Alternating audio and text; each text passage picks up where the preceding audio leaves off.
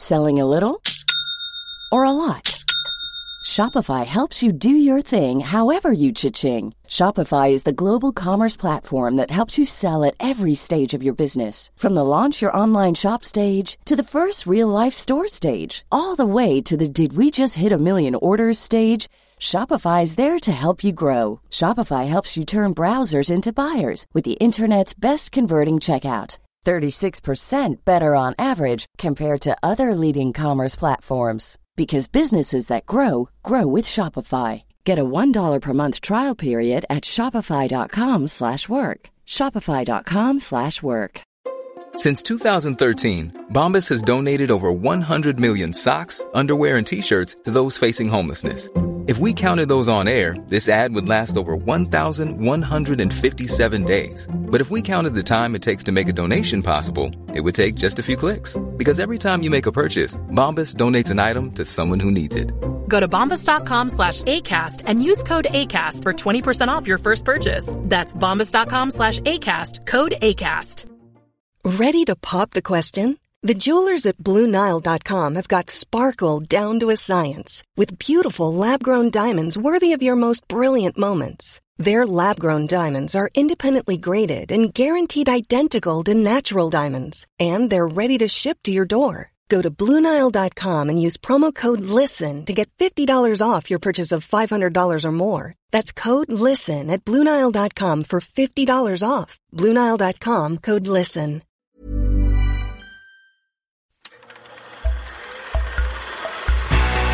Podcast like it. Just podcast like it. Podcast like it's 1999. Podcast like it. You want a podcast like it? Podcast like it's 1999. Podcast like it. Just podcast like it. Podcast like it's 1999. Podcast like it. You want a podcast like it? 1999.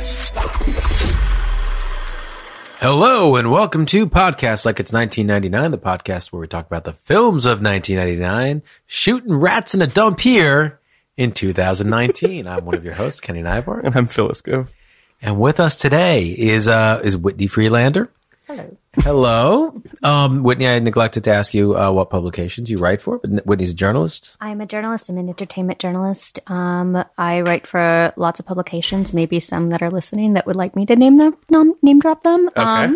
Drop those names. Let's see. I interviewed Phil for Rotten Tomatoes, which is very nice. True. That was fun. Yeah. There some mutual respect going out for that. I paced Variety. I used to be on staff at Variety. They still let me freelance for them, which is very kind of them. Marie Claire, Cosmo. Wow. Things you might have read. Those are big ones. Those are big ones. Yeah. And we're gonna talk about Woody Allen today. All right, so we got a lot of work to do here. We got a lot of work to do here, and Whitney, we generally ask our guests questions about where they were in 1999, other movies they liked in 1999, which we could certainly do with you. Okay. But my question is, why so bold? I will just say that so this is a movie that Kenny and I have sort of both known was on the horizon. We knew that at some point we were going to have to talk Woody Allen.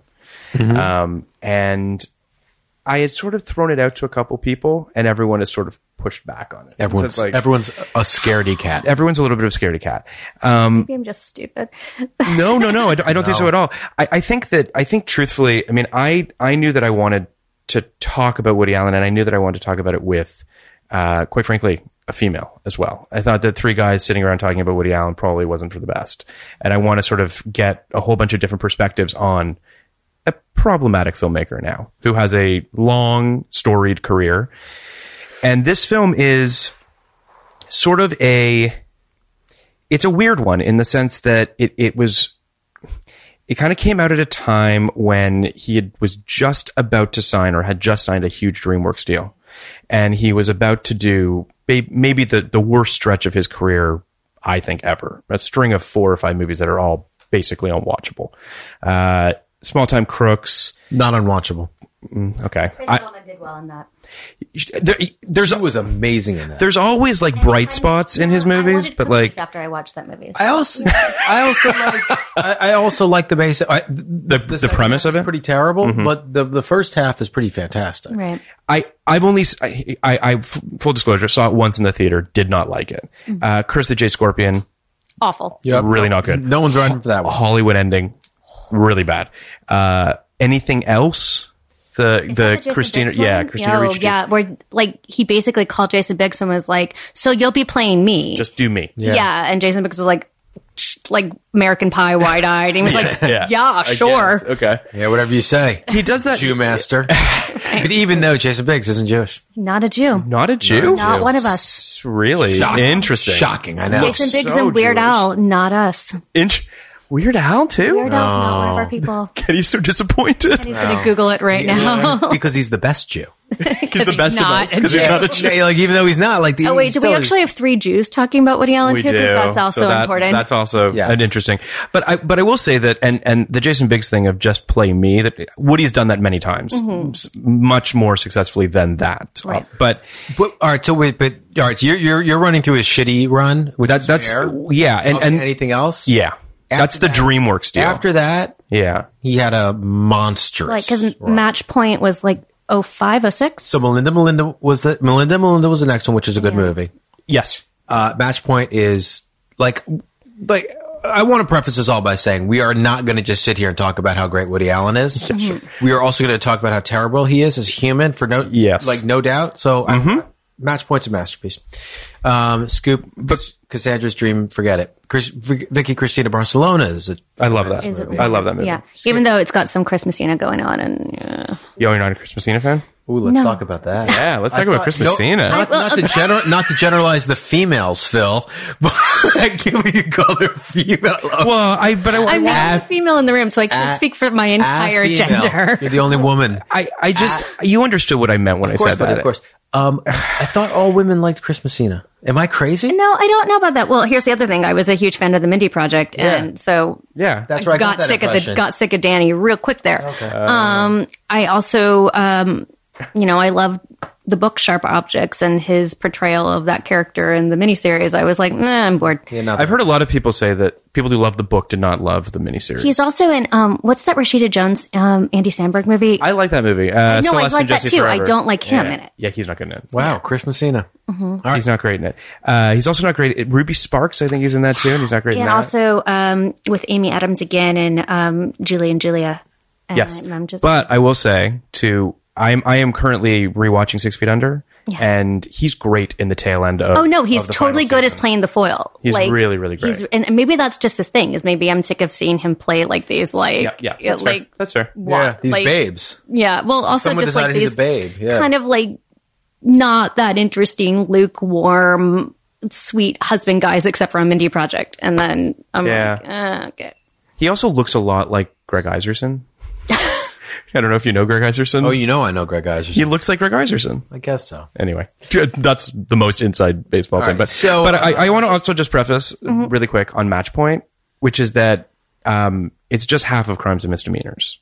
Like he basically just did it again, which is why it's basically the idea of him having to kill his Lando half. yeah. I guess it Can I tell doesn't. you Not to say that I don't like it, at but all to me, but I guess I see what you're saying. This is my favorite Match Point fact is that I went to the movies at ArcLight a couple months before Match Point came out, and there was a trailer for it. And I don't remember what we were saying, but it was some sold out like opening weekend of a movie. And they play the trailer for a Match Point, and everyone's like riveted. And it's like, this is fascinating. And at the end, they were like, it says a film by Woody Allen. And someone in the background goes, what? that's amazing. And I was like, that sums up Match Point. Yeah, it does feel as someone who's never seen Crimes and Misdemeanors. someone who's never seen Crimes. I mean, I guess I want to. We should talk generally about Woody Allen, but I do want to rewind real quick and talk about Whitney. I just want to finish his because he made Midnight in Paris, which parents everywhere loved. Well, it's Owen Wilson playing Woody Allen. Yeah, but then he made Blue Jasmine, which I think is his best movie since like probably the 80s. Yeah. I fully agree. with a towering performance by Cate Blanchett. An incredible And performance. I wonder if part of it also, I think, is the performance by Cate Blanchett. But it's an incredible character too. It is. It's It's a character he never really had the guts to do. It's a Like little the bit in scorned Hannah. woman. It's a little bit in Hannah and Our Sisters, Yeah. but Hannah and Her Sisters. But I would say it's the best Woody Allen movie since Hannah and Her Sisters or Crimes and Misdemeanors. Yeah, it's. I also draw some Mia Farrow parallels too. You can do that in Sweet Lowdown too. Yep. Yes. But also like the idea of like the scorned woman going. Yeah. I would also say too that Sally Hawkins is so good in Blue Jasmine and doesn't get enough credit.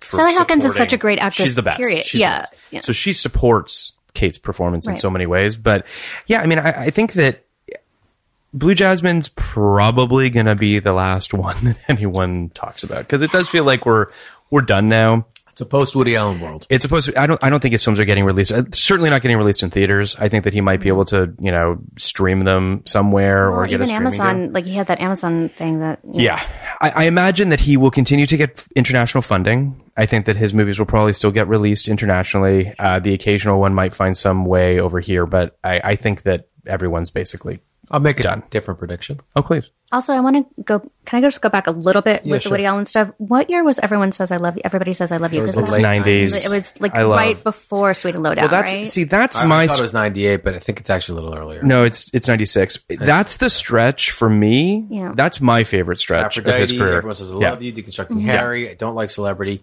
I don't like I like Deconstructing Celebrity. Harry, so it's okay. Oh, I love Deconstructing Really? Harry. Yeah. Bullets Over Broadway is my favorite Woody Bullets Allen Over film. Broadway is Really? really Yeah. funny. I mean, I adore that film, but Mine is the very problematic Manhattan. Yeah. Which is one of my Really? favorite movies ever made. So deeply I'm in problematic. trouble. Oh, that movie doesn't age well. It's so beautiful to look at. It's like Well, you're a New Yorker it is too. the way I feel about the way he feels about New York in that movie and the monologue about New York is the way I feel about New York. That's why you love that Gershwin song too. I'm sure. Part of it. 100%. 100%. That Gershwin playing under that monologue about Willie Mays and jazz in New York and the way it's shot, the Gordon Willis. cinematography, it's so gorgeous. I'm sorry, listeners, that I'm just raving about it. Not wish you just could any see his Woody face. Allen Yeah. movie. The Woody Allen movie where he's dating the young girl. Yeah. I think. It's- All right. yeah. So I'm not gonna hold Sweet and Lowdown accountable for the exact same thing. Though I was planning on it, but I've now called myself out. All right, I'm moving on. Let's talk about whatever. Let's talk about we're Whitney. talking about. Yeah, let's talk Okay. Whitney. In Hey. sorry, we're ping ponging around, but so 1999. Where are you living? 1999. So I started college in the summer of 98. So I was either, depending on what month we're talking about in 99, I was either finishing up my freshman year in college or going through beginning my sophomore year of college. Where'd you go to college? I went to University of Missouri, Columbia. That would be in Columbia, Missouri. Where did you grow up? I graduated high school in Little Rock, Arkansas. So, Little Rock, Arkansas did not really necessarily, we had an independent theater. And my friends and I would go to it a lot, and it was pretty awesome. I think it was also doubled as the Dollar Theater. And my friends who are listening to this podcast right now are going to be on me about to fact check that. I saw Deconstructing Harry, I think, on a date. Yeah. That's a tough date movie. Yeah. I mean, also, I don't think I necessarily got most of the humor because I was in high school. My mom's favorite movie was Annie Hall, so I watched Annie, which we can also have a therapy trip to my session about trip to my therapist to discuss that. Every single Woody Allen movie is problematic because every single Woody Allen protagonist is Woody, and every single one, Sure. whether he's playing that character or not, and every single one has really retrograde attitudes towards women. Sure. Well, the irony being, of course, that he actually writes tremendously like three-dimensional female characters. Like, I actually think he's written some of the best female characters. Dialectic, man. It's a dialectic. He, at Right. one hand, he worships women. On Yeah. the other hand, he Denigrates them. Right. Yeah. denigrates them. Which is, but it's just, that's sort of the paradox that is Woody Allen in a lot of ways, which I think is interesting. I mean, I think he that absolutely worships women. He just also wants to marry a child. So Right. his child. I mean, my favorite. She happened to be the closest one in proximity. Right. I mean, to be fair, my favorite line from Annie Hall is the Carol Kane line. It was like, not at all. I enjoy being reduced to a cultural stereotype, which I quote all the time. And it's just like, I interviewed Carol Kane a couple of years ago for that's awesome. Kimmy Schmidt, and I was like, can't say it. I wish you had asked her about Woody Allen and being in Annie Hall. What that would have been interesting. It was something, it was something that had absolutely nothing to do with it. And I was like, and it was over the phone. And I was like, she seemed lovely. Hopefully she and I can still be best friends, but I was dying to ask her about what's it like to be the Brandeis educated overlay socialist summer camp. Do you remember some of your favorite films in 99? Sure. So 1999, I was working for my college paper, which was called The Maneater. It's still called The Maneater. Watch out, here she comes. Yes. Or Life is a Hollow Note Song. It's still around. It's still called The Maneater. University of Missouri is the home of the Tigers. There's a pun. I know. It's so much more creative. More creative. Tigers. University of Missouri, Columbia is University of Missouri. Yes. That's all right. So, so that's like where a lot of basketball players went. Yeah. So Quinn Snyder was the coach. Quinn Snyder. When I was who was the last night? Rush? Kareem Rush? Kareem Rush, yeah. Was there probably when you were there, right? Yeah. So here's my thing. It was a good team. Yeah. I think I know zero about sports. But I remember Quinn Snyder because his hair was magical. He had this like real Wall Street villain look to him. Yes. Still has it. Now he's just older. He was super young and handsome and villainous looking. Really? He's a lovely guy. He had like a Mark Feuerstein vibe about him, with the curly hair. Handsomer. Yeah. Definitely. Mark Feuerstein's a pretty handsome guy. I'll look up Quinn Snyder. He's much handsomer. Right. I mean, he's Quinn Snyder? Yeah, he's weathered now. Yes. But he came into the student union bookstore one time when I was in there, and there were it was like Inspector Clouseau. It was like all these girls hiding around corners and trying to peek around and see him and catch him. I get it. Yeah, he's got a real Gordon Gekko vibe. Gordon Gekko. He's got a Gordon Gekko more than Mark Feuerstein. He's got kind of a Jared Kushner vibe. Yeah. Not a nice thing to say about the great Quinn Snyder. Kind of a Steven Weber vibe if you crossed him. That's who would play him. Weber. Yeah, Steven Weber more than Mark. It's the curly hair is the Mark factor. In the movie about the 2000 Missouri Tigers. You definitely cast the inevitable movie. Because, there are lots of famous actors who went to university. Chris Cooper went to Mizzou. Okay. Yeah. Chris Cooper, great actor. Great actor. By the way, in American Beauty, a movie I watched when I was at Mizzou. Sure. Problematic movie now. Totally problematic movie now. Does not age well. So my favorite movies from that era, at that time I was trying to be an arts writer for the student paper. And my friends and I would think that we were way too intellectual to handle some of the things. And we would write, snotty reviews about Patch Adams and, Fair. Just for what it's worth. But I remember writing some line, if it wasn't for Patch Adams, it was for that other Robin Williams movie where he's dead and he's in heaven. What Dreams May Come? Yeah. And I was talking about how how he's trying, how it's hard for him to be serious when he doesn't have a beard, or it's something that a stupid 18-year-old would say. Yeah. Sassy, 18-year-old. Yeah. And so I think my favorite movies at that time, I remember loving Election, but again, I had just graduated high school. It still holds up. Yeah. Oh, it's the best. Yeah. Career-defining role for Miss Reese there. Yeah. Tracy Flick, the best. Tracy Flick. I know she had Cruel Intentions that year too, and that show certainly has its place in the canon, but... Kenny's a big Cruel Intentions fan. I am a massive Cruel Intentions fan, and yet I am a bigger Election fan.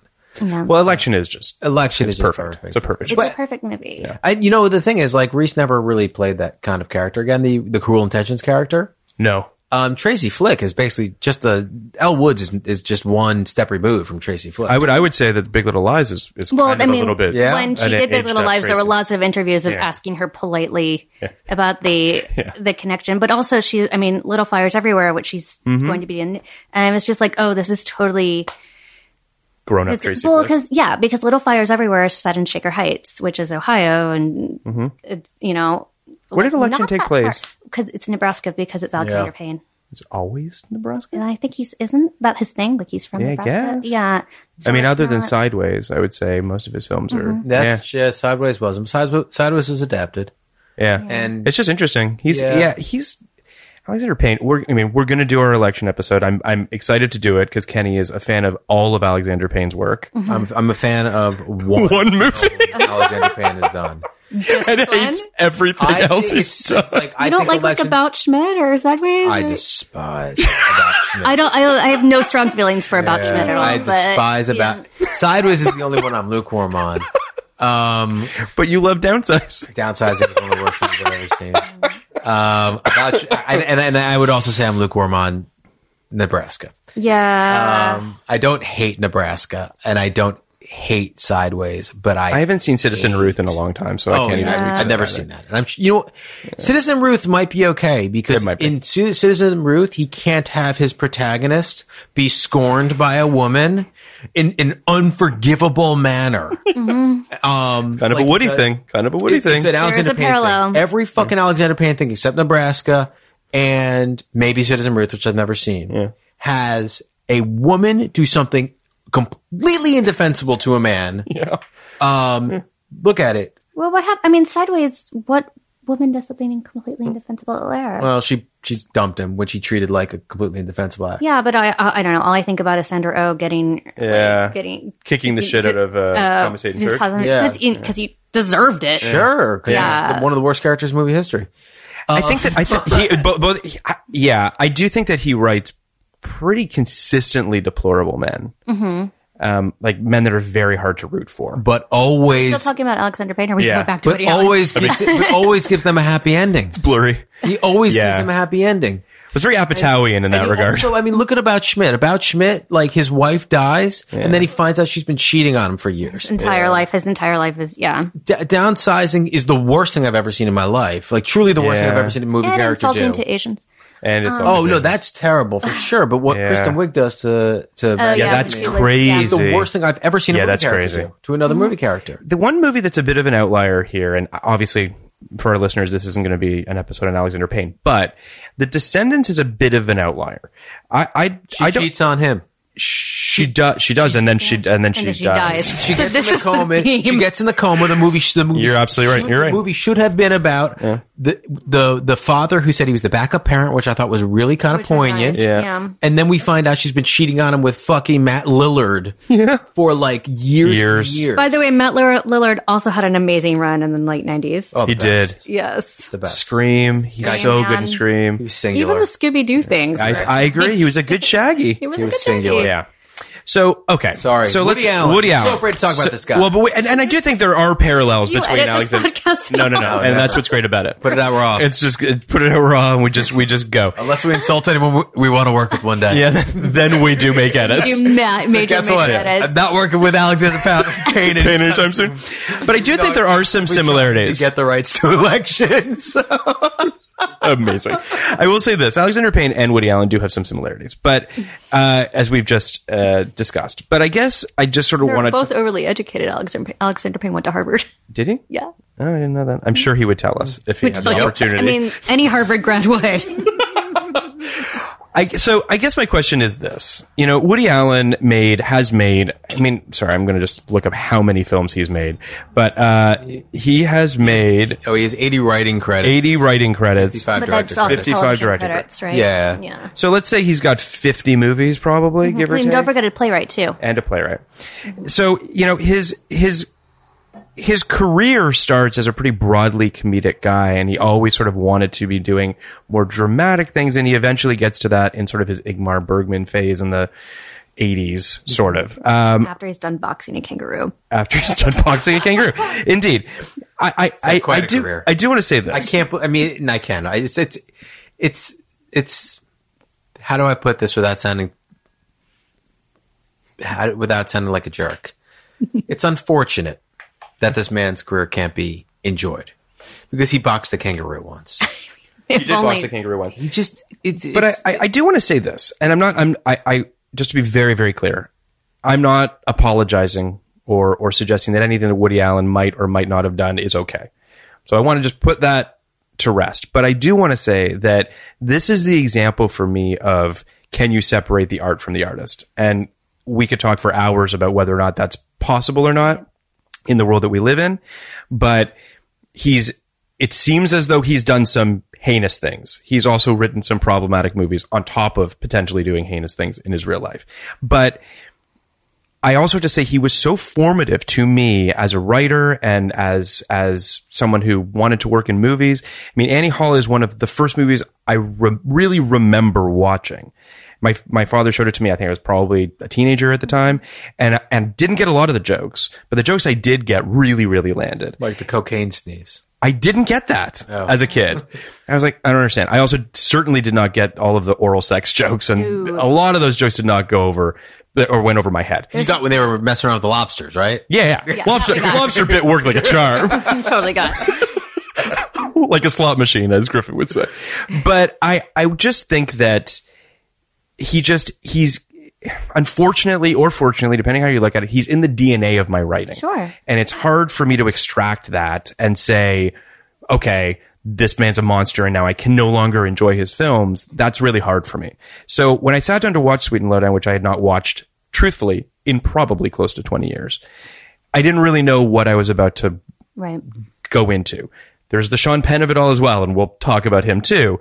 But for good or for bad, I was able to watch this movie relatively clear-headedly because thankfully Woody's not in it very much. So I didn't really have to deal with that. But then I also just found myself really finding an affinity for this character, this troubled artist, this person that's really sort of struggling with his identity and who he is as a person and why he does what he does.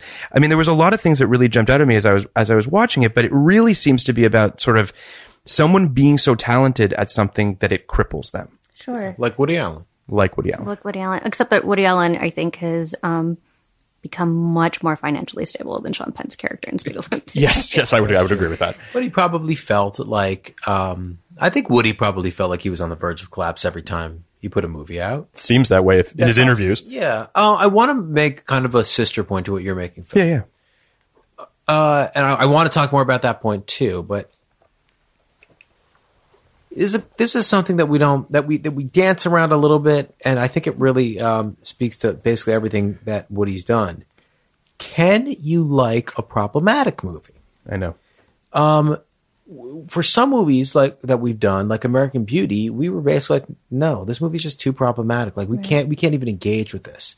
And then for like Cruel Intentions, at least I was like, I can look past the problematic shit and enjoy it the way I've always enjoyed it. And kind of write it off as a relic of its era.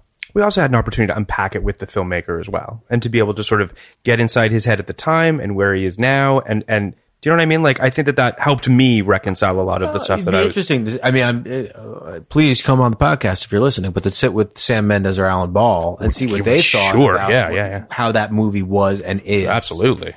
Would be great. But I meant with Cruel Intentions specifically. Yeah, but I would say also, I think this movie's kind of very problematic.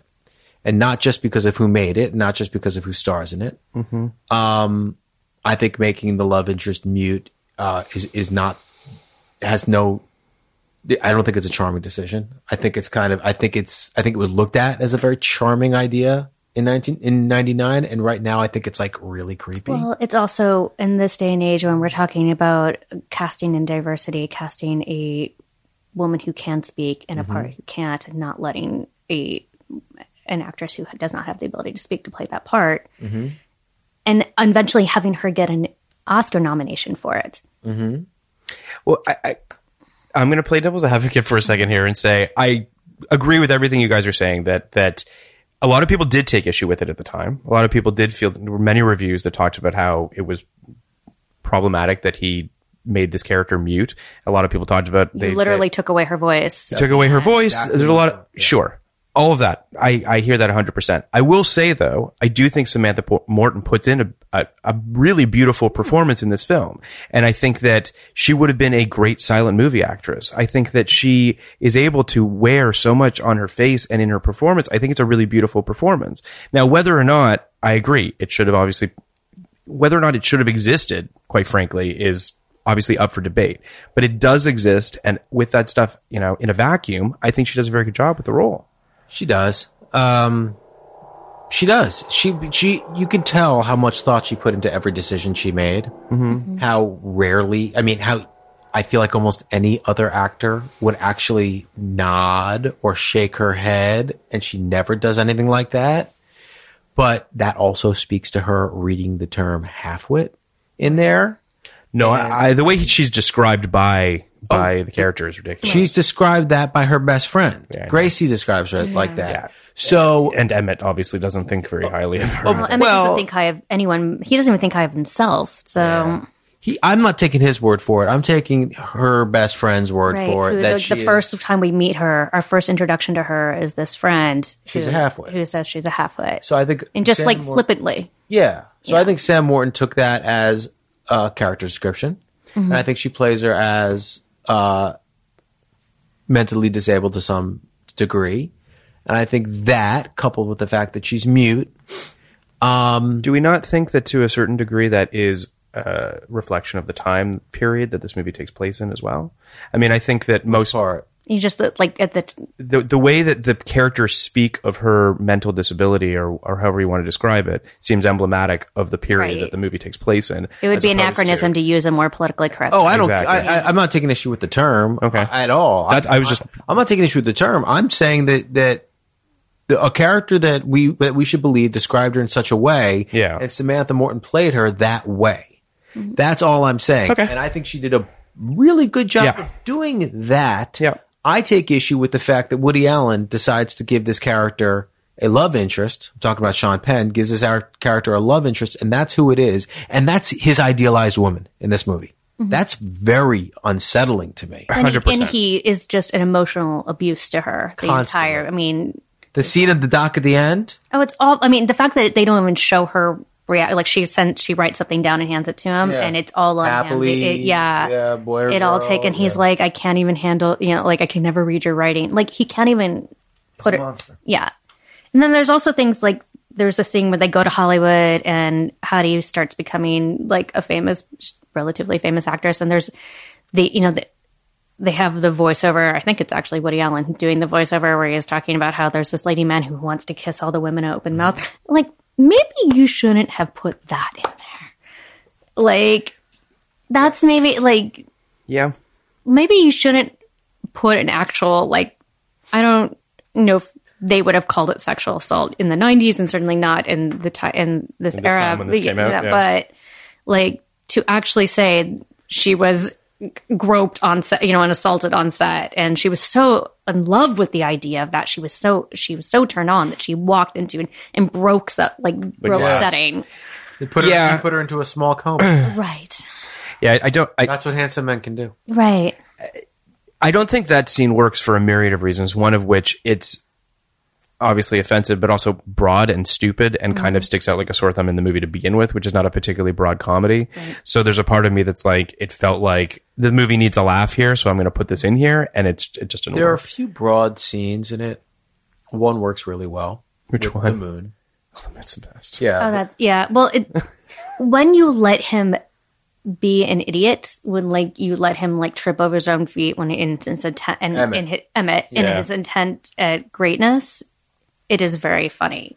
And the other scene that kind of speaks to that works really well is when they say Django's in the front row. And he passes out, and he has a complete... when he passes out of the car. When he sees him in the car. Ceiling? And he falls through the ceiling. Gets all the money. Yeah. Which, in general, Deus Ex Machina, but in this movie, kind of funny. I can kind of handle it. And especially because it's counterfeit money.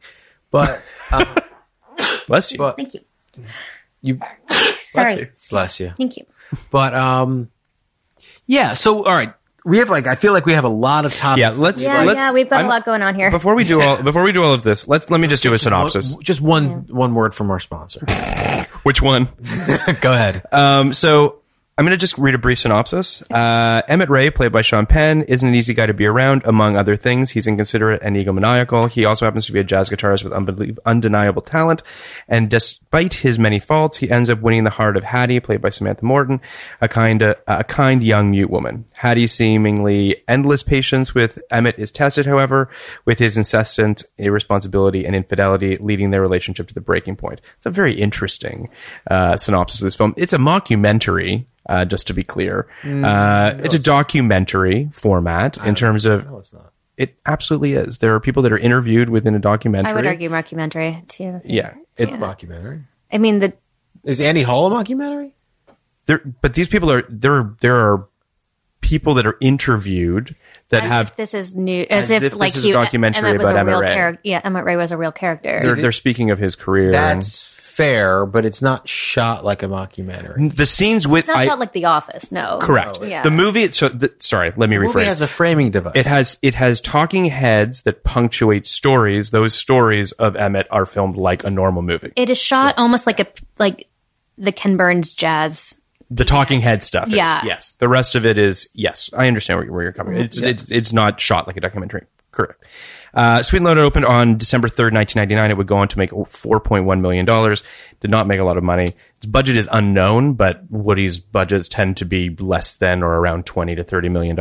This movie did not do well. This was also a Sony Picture Classics release the same year, I believe, or within a year of Small Time Crooks. So like the DreamWorks deal. Yeah, Small Time Crooks came out, I think, in January, February, March, something like that. Yeah. So, Sweet and Loaded has 77% on Rotten Tomatoes from critics, 81% from audiences. I'm going to read just a very brief bit from Ebert's 3.5-star review. Emmett Ray is the least Woody-like character I can remember at the center of an Allen film. He embodies Allen's love of jazz, but few of his other famous characteristics, save perhaps for attracting worshipful women. Much has been made in some psychobabble reviews of the fact that Hattie is mute, as if it represents Allen's ideal woman. Perhaps it's inevitable. Fuck you, Ebert. Perhaps it's inevitable that the director whose films have been so autobiographical would attract speculation like that. But Allen's real-life partners, from Louise Lasser through Diane Keaton and Mia Farrow to Suyin Previn, seen in the 1998 documentary Wild Man Blues, have all been assertive and verbal. I think Hattie is seen as Emmett's ideal woman, not Woody's. And it's interesting that Allen, who has gradually stopped casting himself as a lead in his films, now seems happy to make the leads into characters other than versions of himself. Oh, that lasted so long. Yeah. I don't buy that review at all. I think it's adorable that he tried to put the Sunyi Previn thing on it. This woman has never given a public statement in her fucking life. That's true. And because one documentary made about his jazz quartet or whatever his clarinet playing, she was assertive. I agree. Like, I know, Chris Rock goes to dinner with Woody Allen and says no, Sunyi, she's got a lot to say. It's like, prove it. What is it? I don't agree with Woody Allen's with Roger Ebert's review here, but I think he's trying to fit a square peg into a round hole. Yes. Which kind of bothers me because it negates all the people who are saying that that's Woody Allen's idealized woman. God, this guy probably sexually assaulted his daughter or his stepdaughter. This guy is. Yes, it probably is pretty close to his idealized woman. What I will say is that I don't necessarily know if Woody Allen's ideal woman is someone who doesn't talk back. I do think that there's something about Woody Allen writing characters, female characters, who learn from who men teach. Annie Hall is someone he educated. Very much so. Mighty Aphrodite educated. Yeah. This is the type of thing where Hattie never would have had, gone to Hollywood if it weren't for Emmett. Mm-hmm. And that, I think, is, you can see that mentorship quality. There's and maybe not necessarily, even Manhattan has a mentorship. Yeah. Definitely Manhattan. Yeah. And you can see that with his personal life. Mm-hmm. You can, you can see that with his relationship with Mia Farrow. Just his need to date younger women in general, or his desire to date younger women in general. You see that. That happens a lot in Hollywood. Yes. It does. A lot. And it's actually kind of starts to happen both ways. There are some situations where, older, more established women are with younger men. Sure. which probably is a sign of gender parity in some small weird way. Well, But ironically, Robin Wright was with Ben Foster after Sean Penn. oh yeah, Yeah, so there you go. That's weird. Yeah, that's interesting. That's interesting. I mean, I think that. I mean, listen, we could do just a podcast about Woody Allen and talk about and do 50 episodes on Woody Allen. So we're not going to be able to cover all of that this, would but be a very popular podcast. you don't know that. Well, we might have our next podcast. That would be You guys sick. have to finish up with movies from 99 at some point. That Yeah. would be sick if we did a Woody Allen podcast, and every episode we talk about how he's playing himself. It would get pretty repetitive pretty quickly. Yeah. What I do think is interesting is, so he does take the money and run in 69, and he signs a contract with United Artists, and he's excited to do his next film, and they tell him to write whatever he wants to write, and he basically writes this movie for all intents and purposes, or at least a version of this film. And they tell him not to do that. He should do a comedy. He should do something Are funny. you afraid to say the title of that movie? The movie that he does after this? The movie the title of the movie? Which movie? This movie, Sweden Lowdown? No, the first the name of the title. Oh, the Jazz Baby? Yeah. Not great, Woody. Yeah, Sweet and Low Down, much better title. Yeah. Yes, baby. My options are, So he does Bananas instead, and he goes on a run. by the way, obviously. great move. Yes. Although I don't love Bananas. No, but but- it's a much much smarter. Bananas or Jazz Baby. Yes, Yeah. baby. But so he then in 98 he returns to this project. He changes the title, calls it Sweden Lowdown. Alan had originally planned to play the role himself, but then he felt he had aged out of it, surprisingly. He then cast Sean Penn, although he also considered Johnny Depp. Wow. God damn it. It's just like from one problematic guy to another. I would prefer Johnny Depp. Just strictly from It actually, strictly from an acting point of view. Yeah, can Johnny Depp play a guitar? Because Sean Penn, that wasn't him playing no. guitar. Yeah, He learned some of the fingering. He learned some of the but, basic but stuff that's of it, that's yeah. it. I will say though, and I I mean, also, like, it's a lot to ask someone to be like the greatest jazz musician of all time and be the actor. Like, there aren't that many leading men in Hollywood who could do that. I agree, and I also this feels like a natural segue into Sean Penn. I'm going to say something probably unpopular. I think Sean Penn's really good in this movie. I think that he doesn't generally do comedy, No. and when he does, he's generally not that funny. And in this movie, I found him funny in this film. I thought your point, the physical comedy of the moon. I think that I don't know why, but the shooting the rats thing at the trains always so made weird. me laugh. It's so weird, but it makes me laugh. It's a very strange character, and I think that's why it kind of works. Also, like, do you think he knew it was a comedy? Do you think he was playing it as a drama? I think he knew it was a comedy. Okay. But I think he was playing it pretty straight. I think that I think both. I think that may be why it works, because he's playing it so He's a deplorable person saying horrible things, and there's something about his tone that somehow makes it, I don't know, funny. It Right. shouldn't, but it does. for you.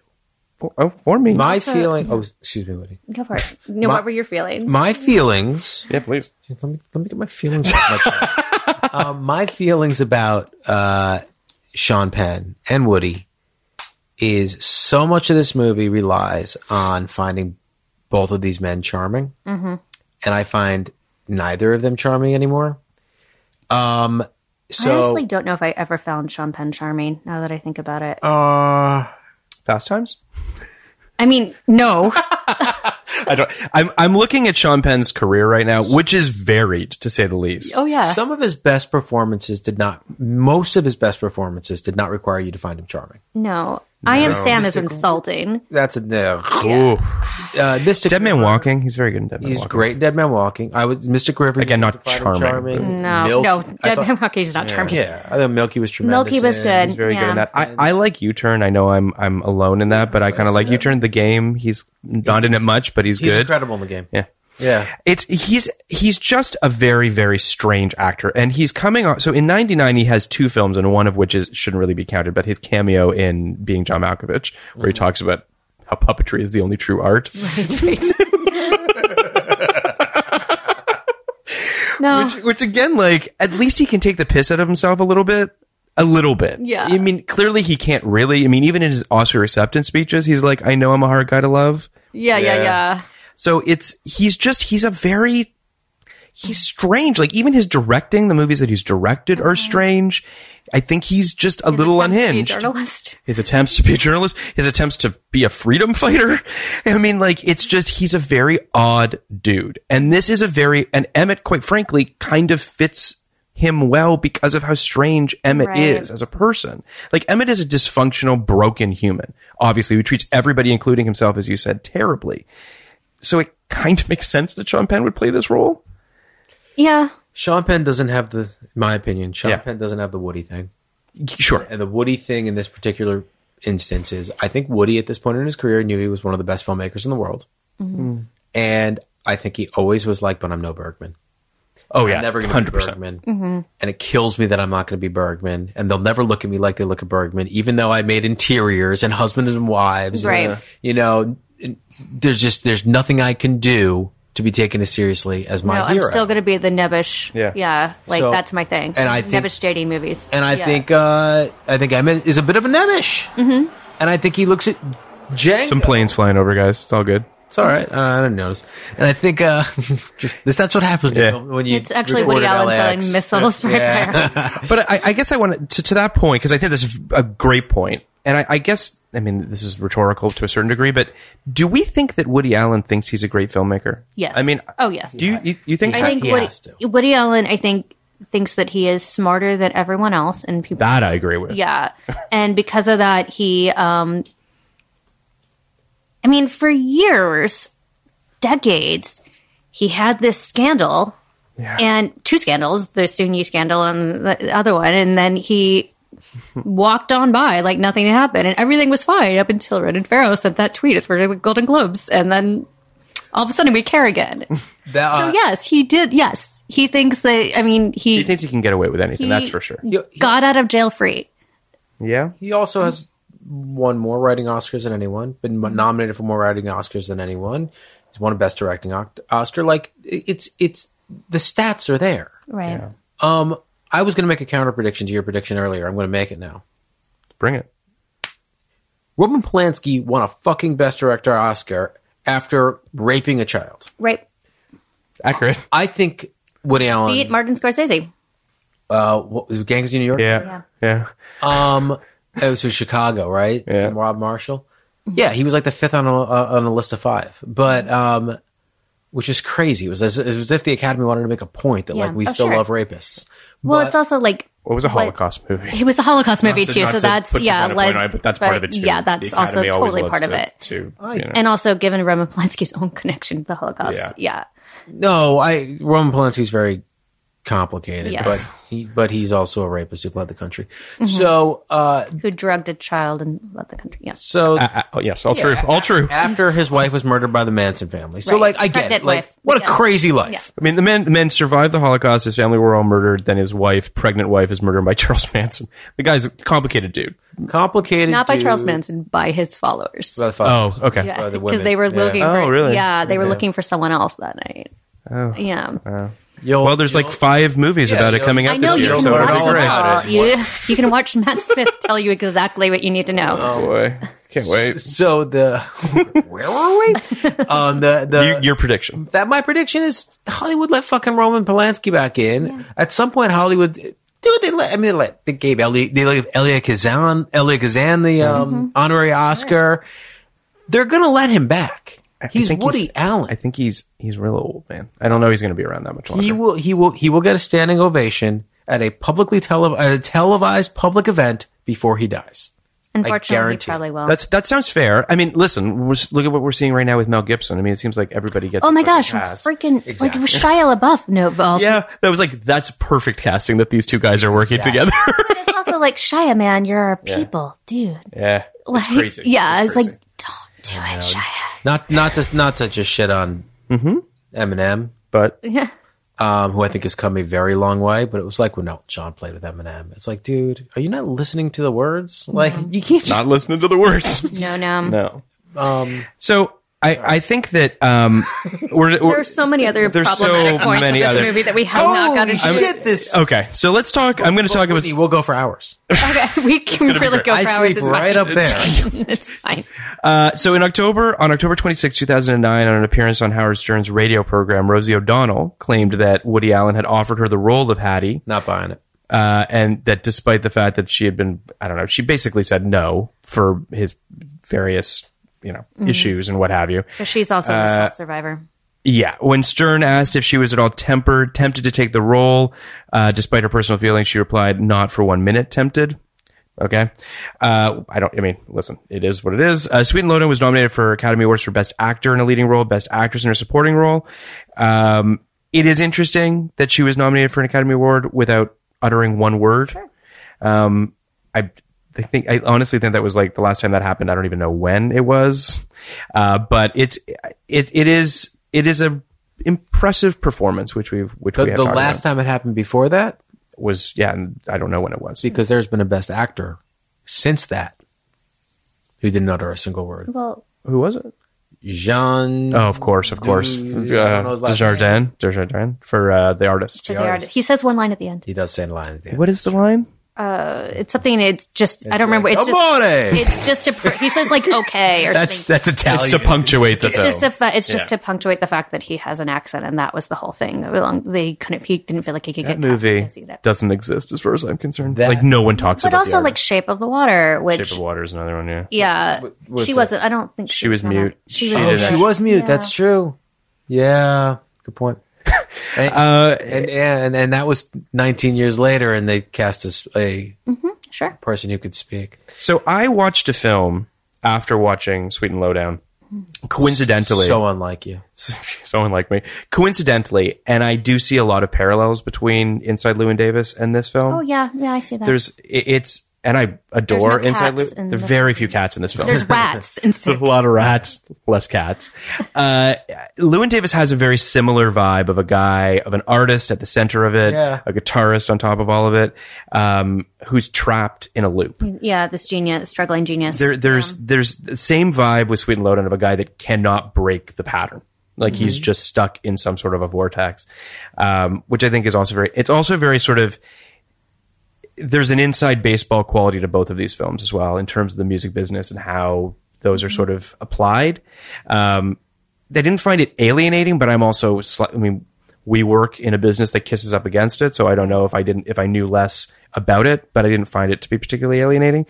Woody Allen was interviewed in IndieWire around the time of Sweet and Lowdown. And they asked him, is there one of your movies you'd like to take another stab at, maybe redirect? Great question. He said, yes. I made one of my films twice and I regret that I couldn't make it a third time. It was September. I shot it twice. I would love to make them all another time. Oh. All of them over again. September, he shot again with a completely different cast, but he didn't release the first movie. No. Yeah. I could improve every one of them by making them again. That's why the reshoots are so much better and so helpful to the films. Once you see the film and then you go out and do it again, Charlie Chaplin used to do it all the time. He would shoot the film, look at the whole film, and then reshoot it, but you can't do that now for obvious reasons. I think it's interesting that, because I'm sure all of us, we all work, we're all writers here. Sure. And I would love to edit things I said in this interview in half an hour ago.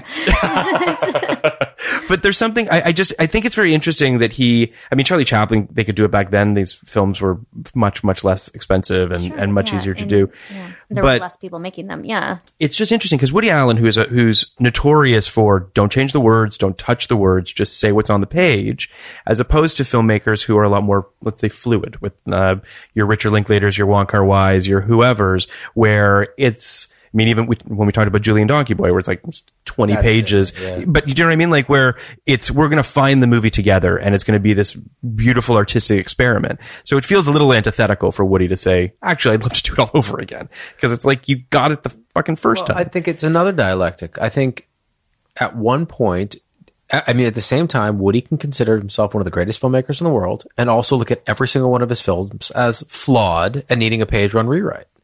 I understand that. I think artists understand that in general, Sure. which I do think is interesting. So I guess should we talk about Uma Thurman? I mean, is there something? I actually think she was really funny in the like. She knows what she knows what she's doing, and she knows exactly what that character needs to make it work. And I mean, they play off of maybe because I don't know what their relationship was like off screen, but they have like a personality that might work together very well for something like this.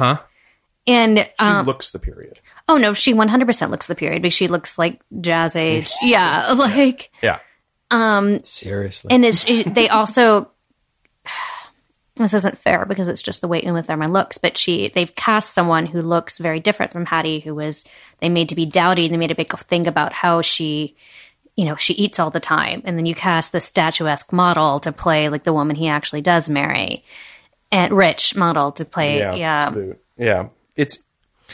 I will say that.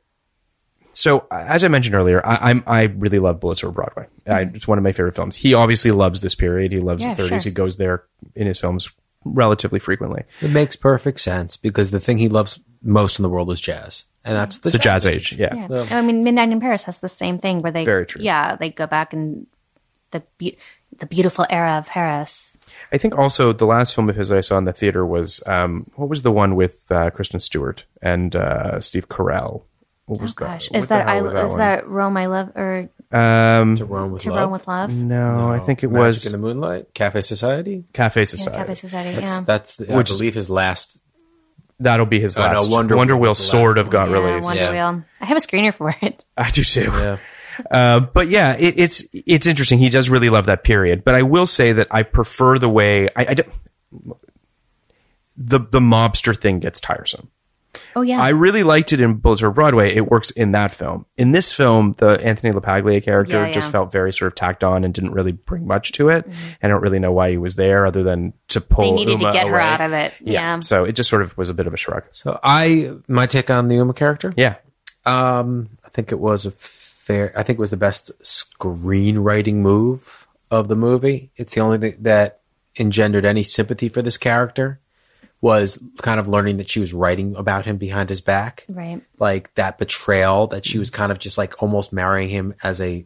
Because otherwise he's just going to go hopping along and like abusing women. Yeah. I mean, not physically abusing, but like emotionally taking for granted people. Yeah. And they brought a higher status character than him on to kind of make fun of him. Yeah. To kind of, the first thing she says is something to the effect of like, you really are a bore. Like, you really are boorish. I mean, something like that. Yeah. And I did have sympathy for him at this point in the movie. And I had sympathy, kind of for Hattie at that point too. And it really did. It momentarily made me feel like those two actually might need each other.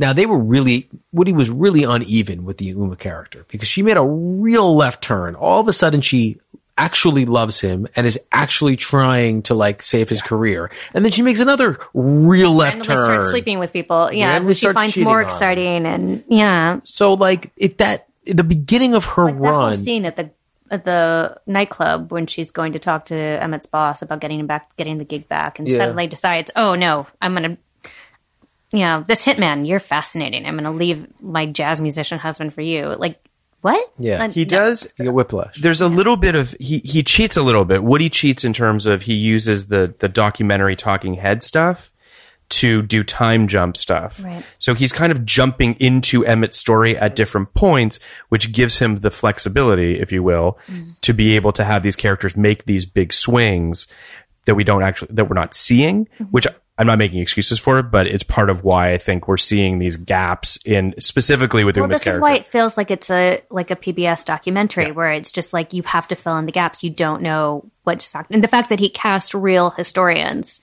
Yes, he did. To be these talking heads and himself. Yeah. And John Waters. And Douglas McGrath. Yeah, it's just strange. It's a strange group of people. There is something to the... It also puts a what is truth spin on it. Right, which is what true for any documentary, which is, I think, also what he's trying to say. Like when they suddenly skip ahead and say that suddenly Hattie's out of the narrative and it's just like at this time he was married to this. Yeah. Like it's like, oh, okay, well now the we don't have that piece of information for this documentary. We're going to have to just use our best judgment to understand. It's like we're really only seeing. I mean, the movie's 98 minutes or something. Right, it's not even that short. long of a movie. Yeah, and we're just seeing fragments of Emmett's life, really. And Emmett's the only character who has any sort of an arc, Right. if we're being honest. And I think that it does the film a service and disservice the way that it is actually structured. There's another Woody movie that kind of employs a similar thing. It's Broadway Danny Rose. Yes. Guys Great sitting around movie. Carnegie Deli and basically just telling stories about right. Broadway Danny Rose. Right. And, you know, it conforms to a legend, narrative yeah. to some The extent. mythos, the idea of, But just kind of whatever these guys remember in the moment is what gets in the movie. I think Woody likes that structure. This fascination with these people. Yeah. Well, that's like Purple Rose of Cairo does that too. Kind of like this fascination with the idea of what these people are like, what these characters are like. Zelig does the same thing. Zelig, Zelig sure. Zelig's. I mean, there's a lot of that sort of, it's the deconstruction of narrative, the idea of like who a person is and what is real, what is not real, what's in our heads, and what are we building up to be something larger than life, which I think in its own way does sort of speak to Woody's whole thing in and of itself. I mean, we've heard all the stories about his audition process and people getting manila envelopes of their scenes, you know, in the middle of the night. And I mean, he's just there's this whole like building himself up to be, whether or not it's greatness or not, but it's certainly to be sort of Kubrickian in some way of like the mystery, the man behind the curtain and all that sort of stuff. For good or for bad, that's sort of something that he seems to be building. He's his own thing. He's like, it's, you know, putting everything else aside. There's like the Kubrick thing. Yeah. And there's like the Spielberg thing. And there are, you know, there's like the Bergman thing, and there's like the Godard thing. Like there's these guys who do, and there are American filmmakers like that who, you know, younger ones. Wes Anderson has a very clear thing he does. Woody Allen's thing is put out a movie every year. single year. Or an insane amount of time using the same actors because of that they all routinely using the same actors so that they all know his shtick. And just kind of building this giant pastiche of Woody. And by the way, the fact that we call him Woody, even though we've never met him, but like Mr. Allen. Mr. Allen. But like you say Spielberg, you don't say Steven. No. Yeah. I mean, obviously there are other Stevens in the industry, but there is a familiarity with that he has made. Yeah. That he is this educated. He is someone that so many people admire or look up to or emulate, and has this familiarity with him where he was like, you too are a nebbish, overly educated liberal and possibly Jew. And you too can be, I am no different than you. I am the same background that you are. And that makes him, there is something that look at me, my scrawny, big-eyed, glasses, balding look. Excuse me. Look, and I'm the least sexually attractive. I'm the least sexually attractive I ever, and I banged Diane Keaton in her prime. And he really did. Yeah, and like, look at my hot wife, who's much younger than I am, whom I met under nefarious circumstances. Listen, we're never going to know. Really, the documentary that was made about him, I don't know, like 4 or 5 years ago, the PBS one, which was interesting. It was great. And I feel like it's the closest we've gotten to understanding him in any real way, or at least his process. I mean, the fact that he still uses a typewriter and staples, and I'm just like, my God. Well, he still uses the same font for all of it, like his all the black on white. The black font, and white, yeah. I mean, he's a creature of habit, but I think part of it too. You talk about how he makes a movie every year. Part of it also feels like, and he said this in interviews, and whether there's truth to it or it's part of sorry about the planes, part of the whole mythos of him, but. If he doesn't make a movie, he feels he's going to die. Yeah. He's like, I have to keep working. I have to keep working. He's one of those people who has to keep working. He can't retire. He is, to use one of the lines from Annie Hall, he is a shark, and if he stops moving, he'll be a dead shark. Right. And I think that there's something to that for him. And it's why I feel like this filmography, which, I mean, he's made, let's say, 50 movies. Half of them are good. 10 of them might even be great. And the rest of them are not good or varying degrees of bad. And it's just because he's just got to make one. It's like, oh, this one's in a drawer. I'll just film this one. To me, especially after the 90s, it felt like a miracle when he made a good movie. When Matchboy came out, it felt like a miracle. Yeah. And when Blue Jasmine came out and Vicky Cristina, Midnight in Paris, like these movies felt like miracles. Like you're doing one every year, and like Blue Jasmine, you made this transcendent movie? Yeah. Well, and also look how many actresses, for whatever reason, he Lined is up. shepherded, like Scarlett Johansson, he is shepherded into the light and helped make her career. And, you know, Diane Keaton, like all these actresses who have become associated with him and therefore have this career that's like a very well-established, respected career. And there is something about that I think he likes. He likes this idea of being like the woman whisperer. The woman whisperer. Yeah. But so I used to have this coworker who I would always see at screenings, and he would always bring the young interns with him, mostly female interns with him. Now, and after the screenings, they would all crowd around him and listen to what he had to say. And he would, I don't know, and I don't think he was doing anything inappropriate with them. After hours, he was just taking them as his +1 to these screenings. Mm-hmm. And he loved being like, you could tell he was just picturing himself like standing in the ArcLight lobby, imagining he was at a salon smoking a pipe with a tweed jacket with leather sleeves, letting these actresses fawn all over him to hear his thoughts on John Wick. And and how it was, and I mean, John Wick is great. John Wick's great, but John Wick, I know, just any movie, and treating it like it was like cinematic royalty, and then he was, that all these young 20-something co-eds would just fawn all over him.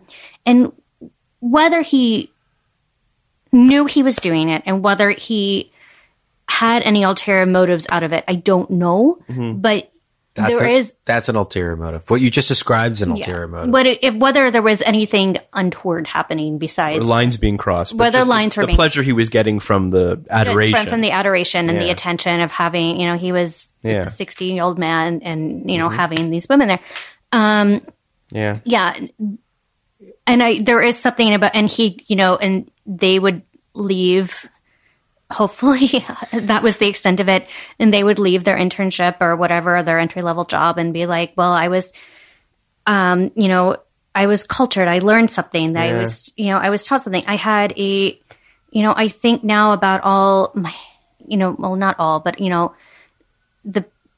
I was in college and like my friends who would have crushes on professors, and like the professors would go out to beers with us afterwards, and whether that was inappropriate, but it also, like, you feel like you're like learning something, like you have a mentorship, someone who's guiding you through this. And there is something to be said, like the way that this is very similar to Woody Allen's, like in the way he mentors young. I'm sure he's done it with men too. I mean, it happens a lot with. I don't remember any. But I know, like Corey Stoll had this big thing about being able to play Hemingway and how it meant so much to him, and like that Woody Allen had found him after all this time. But I don't know if he's really shepherded Corey Stoll. I think Corey Stoll's career is doing just fine on its own. I loved him as Hemingway. He was really good. He's great in it. Yeah, I do think there is something to male filmmakers. I mean, the one that comes to mind is the David O. Russell, Jennifer Lawrence thing. Sure. Yeah. When you have these male filmmakers that clearly are in love with these actresses and build sort of roles for them. I mean, Cameron Crowe has notoriously done it. Rooney Mara thing too for Dragon Tattoo was super weird. Yeah. So it's interesting. I want to talk about these two kind of things. The thing you're talking about, Phil, I don't think is that big of a deal. Okay. I don't think that it's that big of a deal to find their wives might think differently, but yeah. Okay, but as long as there's nothing untoward, I don't think it's that big of a deal to find a muse. Yeah. As long as you don't cross the line. The situation you were talking about, Whitney, I think is low grade sexual harassment. Sure. I think that agree with that. I think that these interns or students are put in a position where they don't have the agency to say, no, I don't want to go to this thing with you and sit and talk about how great you are. Or I don't want to sit with you at drinks and have to just sit there and, like I'm, learning from the master. So I think Woody. I'm Sandra, and I'm just the professional your small business was looking for. But you didn't hire me because you didn't use LinkedIn Jobs. LinkedIn has professionals you can't find anywhere else, including those who aren't actively looking for a new job, but might be open to the perfect role, like me. In a given month, over 70% of LinkedIn users don't visit other leading job sites. So if you're not looking on LinkedIn, you'll miss out on great candidates like Sandra. Start hiring professionals like a professional. Post your free job on linkedin.com/people today. Millions of people have lost weight with personalized plans from Noom. Like Evan, who can't stand salads and still lost 50 pounds. Salads generally for most people are the easy button, right? For me, that wasn't an option. I never really was a salad guy. That's just not who I am. But Noom worked for me. Get your personalized plan today at Noom.com. Real Noom user compensated to provide their story. In 4 weeks, the typical Noom user can expect to lose 1 to 2 pounds per week. Individual results may vary. I think Woody kind of falls in between. The Scarlett Johansson relationship was a particularly odd one. It was a weird one. Because at that point, the age difference was considerably larger. Although she was, again, just to be clear, she was obvious in all press. She was talking about how in love with Woody Allen she was. That this was very much a. I don't think that. I guess my point here is I think that it was inappropriate, to be sure, just the age difference. But there definitely was a feeling like she wanted to learn from Woody Allen. Sure. And your by point, the way, that's who not okay. wouldn't? If you. It gets into very sort of like tricky waters when you sort of talk about that idea of. I mean, it's interesting because it makes me think about. I don't know if you guys are watching Fosse Verdon. Oh yeah, sure. But the Bob Fosse, the way he just will not let go manipulating these women and not taking no for an answer. Crazy. I have to watch the show. It's really, really good. I'm nervous about watching it because I love Bob Fosse so much. I mean, did you see All That Jazz? It's one of the greatest movies ever made. And I don't want to hate him. I don't want this bubble burst. But it's also just part of it. Also, is Gwen Verdon's story and how much we don't know about the Gwen Verdon story. She made him. Yeah, Mm-hmm. she made him, and he completely just shit all over that. She's like the Tesla to his Edison. Okay, sure. It's a very. I'm loving it. Oh no, I think it's excellent. I think it's Michelle excellent. Williams is she's unbelievable in it, and it's a tremendous. Also, depiction. Sam Rockwell, by the way, one of the most chameleon actors ever. They're both amazing. Yeah. It's. I think what's interesting to me, or at least one of the myriad of things that I'm really loving about it, is how it's a deconstruction of marriage, but also. It's a literal deconstruction of marriage, by the way, as you're watching this. Yeah, sure. But just that watch this alone. Yeah, probably. Maybe not with your wife. I mean, it's, yeah. I mean, your wife can be like, see? I have never met your wife. Please don't. No, you're dead on. You got it. But it's former podcast guest. You would definitely say C. But I do think that all of this does funnel into Woody and into all of the stuff. Well, it's the same era, by the way. It's 1970s New York. Yeah. So, which is my favorite era. It's really, I mean, this is part of why when Woody is long gone and we're left with the 60 odd movies or however many movies that he's made, when everything is said and done, I think that he will have a legacy. It will have an asterisk next to it because that's the unfortunate reality of the choices that he's made in his life. But I think that I do think that he's a fascinating artist, and I do think that he's given us a host of really interesting characters. I would argue that the female characters are far more varied and far more interesting than the male characters, but I do think that they're unbelievable. I remember watching Diane Keaton did an interview many moons ago about how she had never seen Annie Hall. And many years later, she watched and she was like, I don't know how I won an Oscar for this. Like, she was just like, I don't really get it. But she's unbelievable. She's great in it. Yeah. But it's also, I mean, first of all, it's a star-making performance. It's lightning in a bottle. There's a crackling energy to what she's bringing to that movie that's unbelievable. But there's also kind of a simplicity to it. And I imagine on some level, she was just like, that was just me wearing a tie saying la-di-da, la-di-da. You know what I mean? It's her clothes. That's how she dressed. Annie was her family's nickname for her. Yeah, that's the best. Well, and you know what Hall is, right? No. Hall's a real last name. Oh. Is it really? Yeah. Oh, God. See, and the lobsters. I don't know that. Tell me more about the lobsters. But it was originally titled Lobster Hall. A lobster story. Yeah, the lobster. It was originally titled Crustaceans Are Anadonia. Us. Yeah. But I do think it was originally titled Anadonia. And you know what Anadonia is, right? The inability to experience pleasure. Yeah. Which, I have. But I mean, the movie was originally like a murder mystery. I mean, Manhattan Murder Mystery is sort of kind of what Annie Hall was ultimately going to be. Do we like that movie? Ish. Young Zach Braff. I would say Yeah, not one of his it's not one of his best. But No, by also not Shepherd by Woody Allen. yeah, interesting. I mean, that was also a weird time because that came out. Did that come out just before Husbands and Wives? Yeah. You know who Woody Allen is? Who's Woody Allen? He's Bill Murray in the beginning of Ghostbusters when the girl's getting everything wrong and he's telling her she's getting everything right and the boy's getting everything right and he's shocking him. I didn't know there'd be electric shocks. That's who he is. It's the best.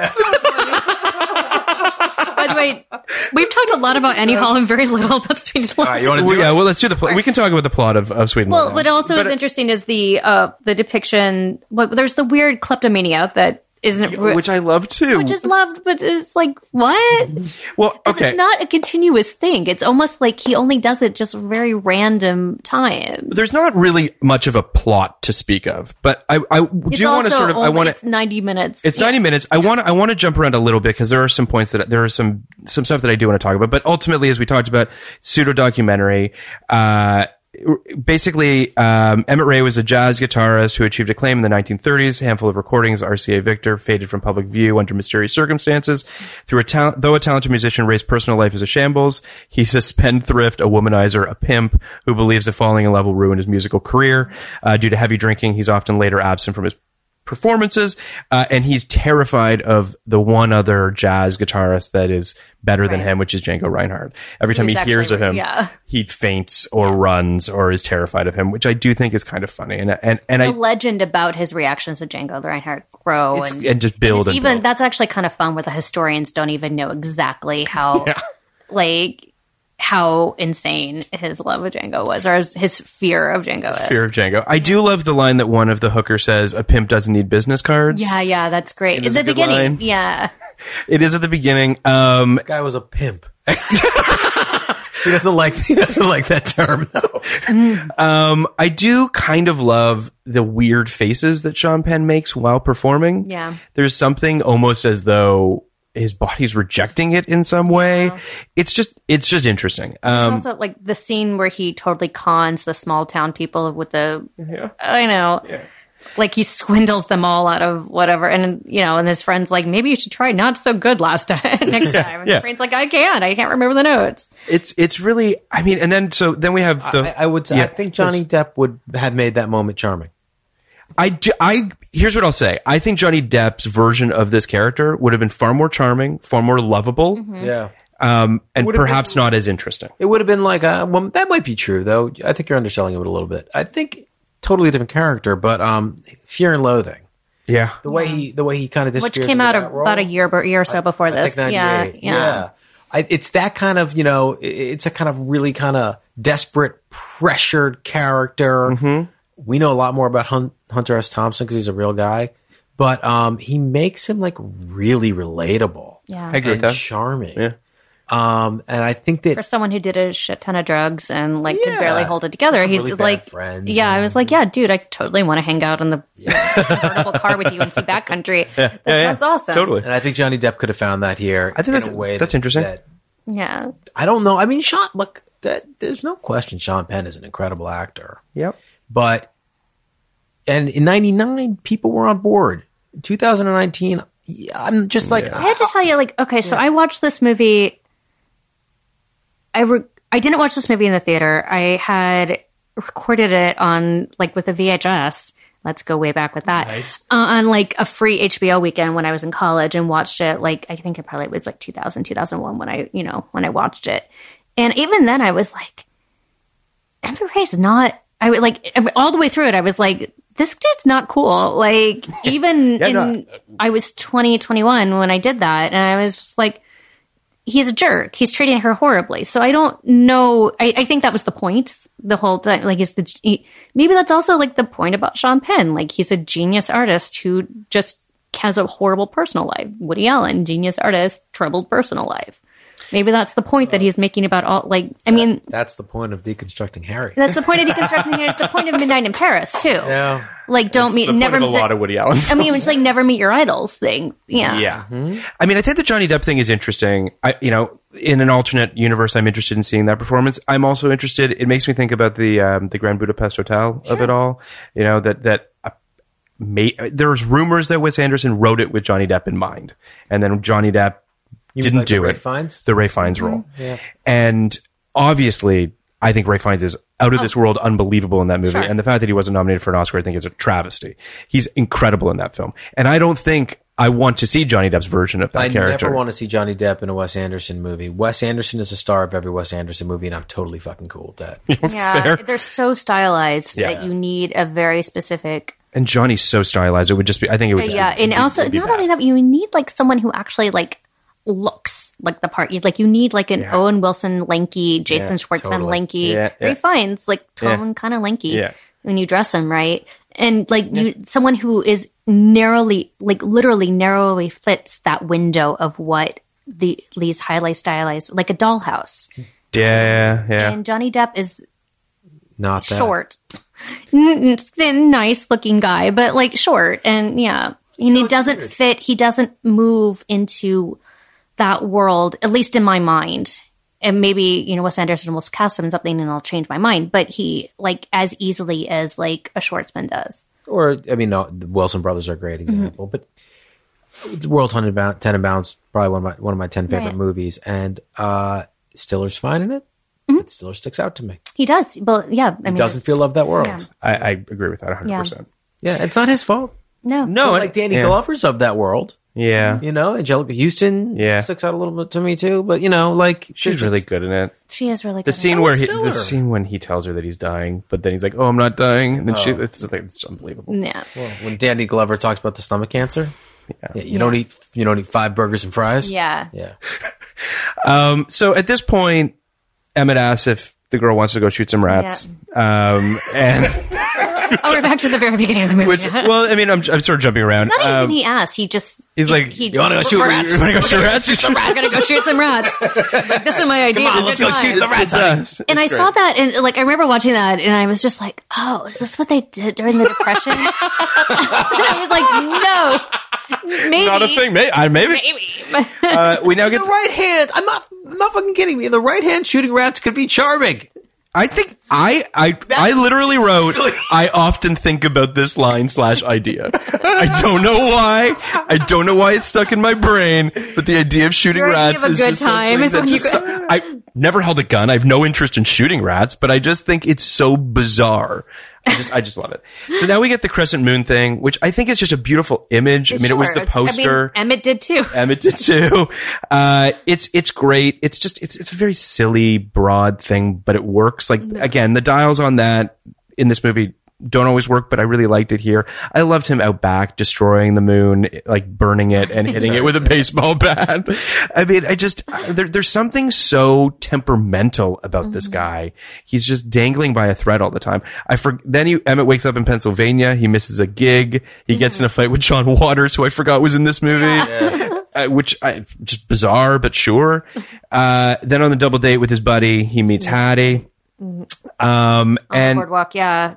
Yeah, I mean, there's also, the look on Hattie's face when he makes her shoot the rat.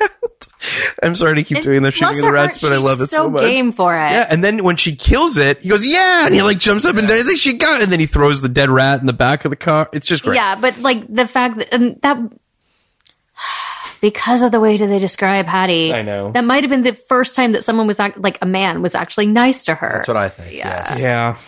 So she goes back to his room. I think that's how she played it for sure. And she starts like immediately taking off her She's clothes. not a virgin. Like No. this girl has like something has happened to her at whether it was good or bad experience. She knows what to do. She knows what men expect when she What goes. they expect of her. And he's like, I thought you'd put up more of a fight. This is like Yeah. shooting fish in a barrel. And by the way, that also says a lot about him. Yeah.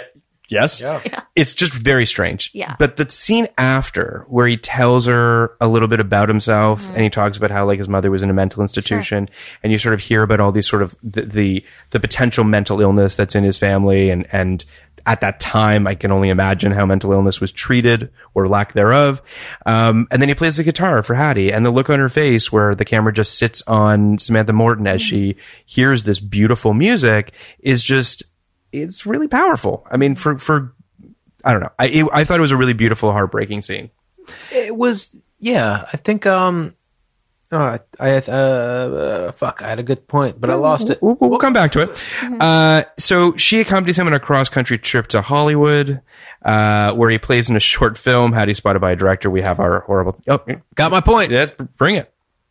The point was Woody Allen and Alexander Payne and Judd Apatow and every one of these directors, David O. Russell, they seem to think that any man, that it's interesting to watch any man be redeemed, no matter how terrible they are. I agree with that. Because I think Sean M. Ray is pretty unredeemable in this movie. Mm-hmm.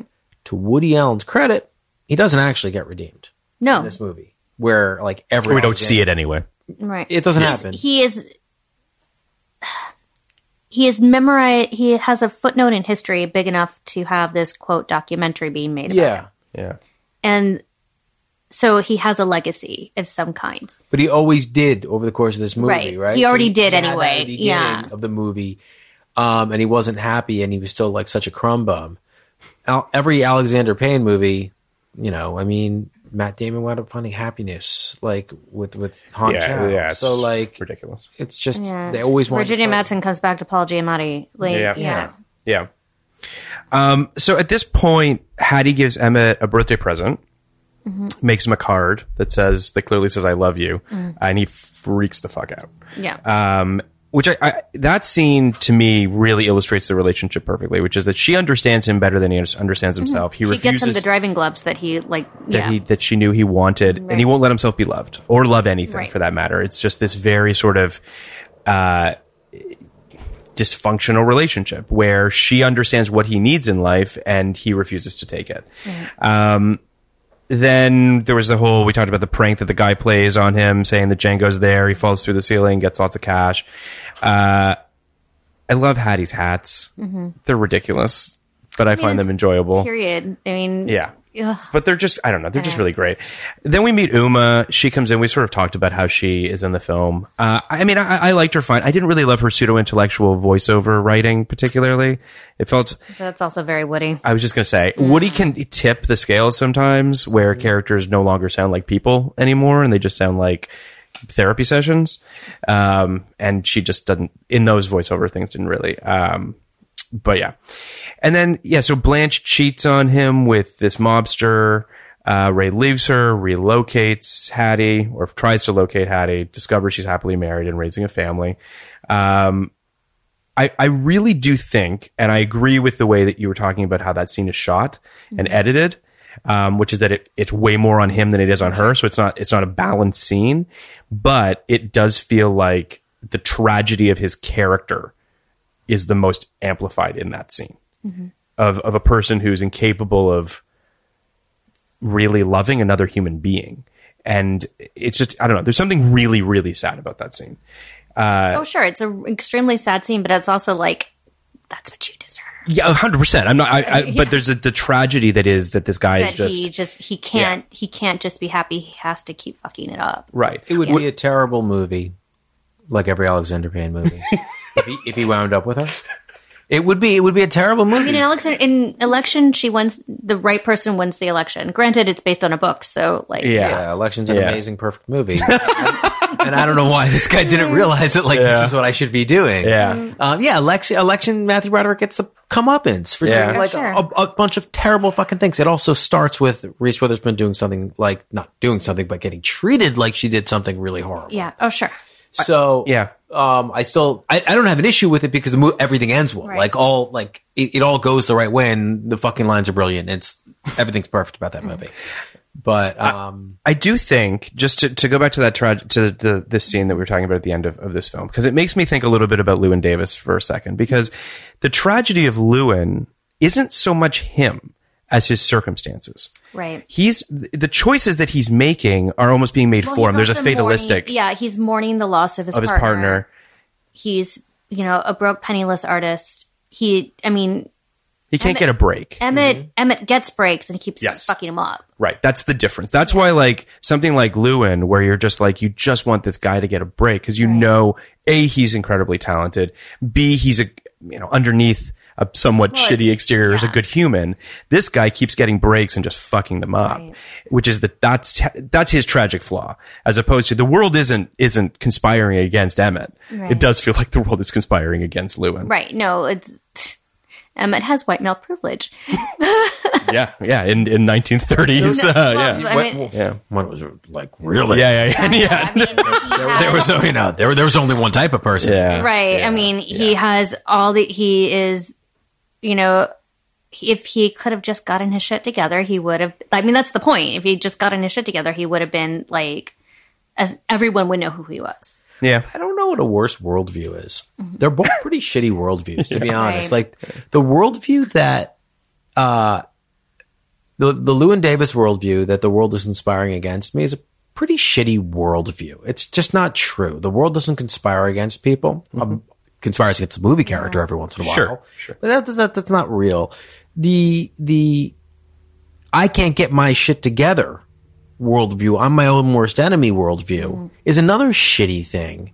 And like, you're only your own worst enemy if you want to be your own worst enemy. Like not, this isn't a conscious thing. This is like a deeply subconscious thing. It's not a destiny thing. It's you have to kind of assess your situation and want to change. And clearly to me, Emmett didn't want to change. No, he wasn't necessarily like an alcoholic or someone who had any addiction that would keep him from getting it done. He just had his own ego and his own fear.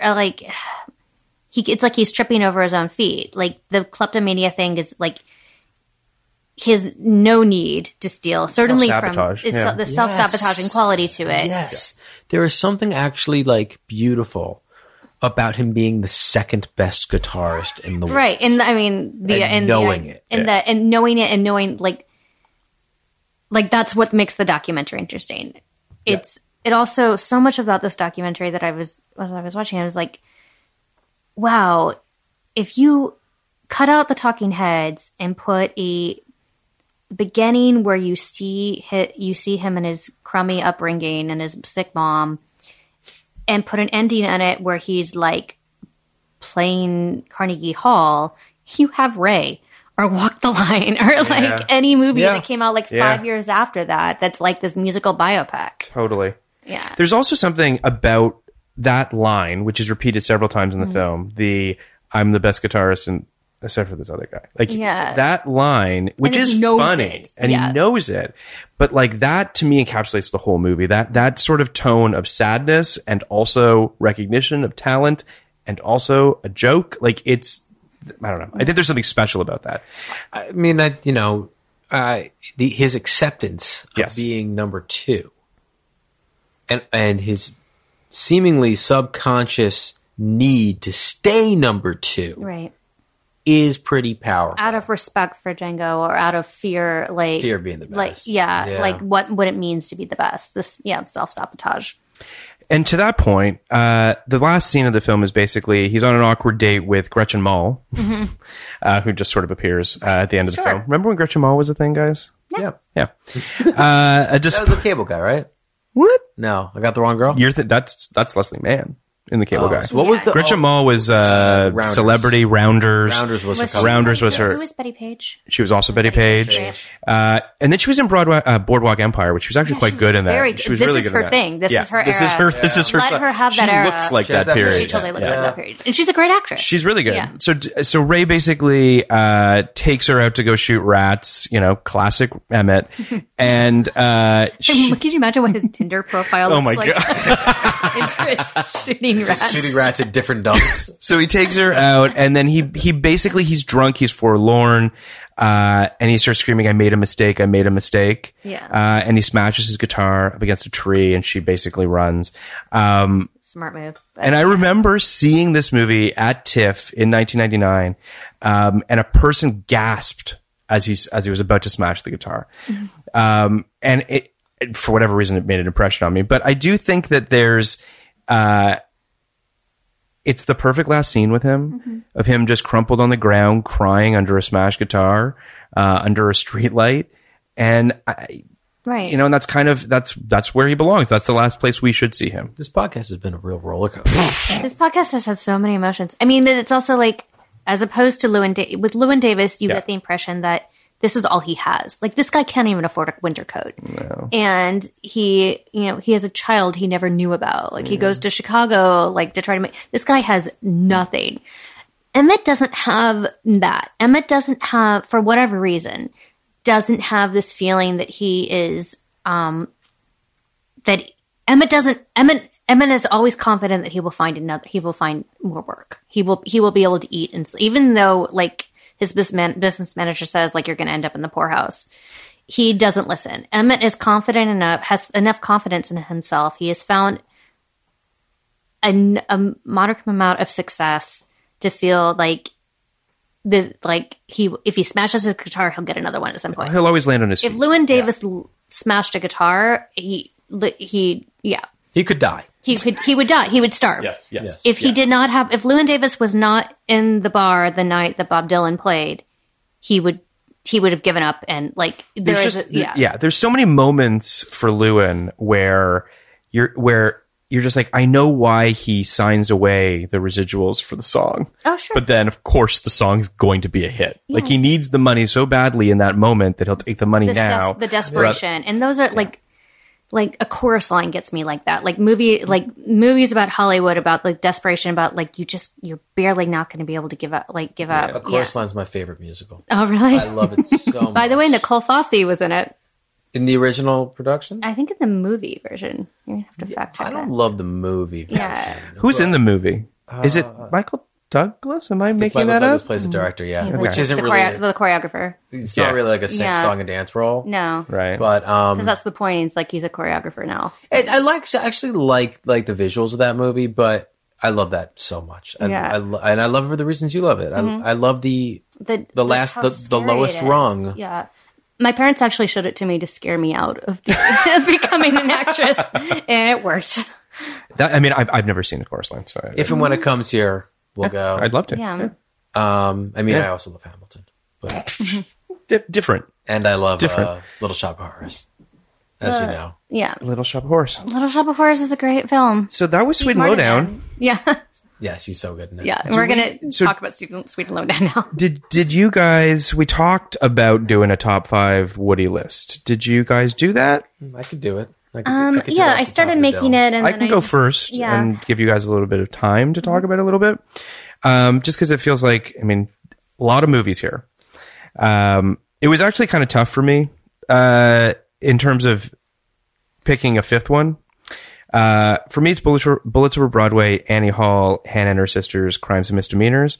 Then it kind of becomes a bit of a shit show. And then I'll just name a couple movies of his that I like. I like Vicky Cristina, Purple Rose of Cairo, Broadway Danny Rose, Midnight in Paris. I really like Everybody Says I Love You. And there's a lot of stuff in Mighty Aphrodite that I like. Sure. Mm-hmm.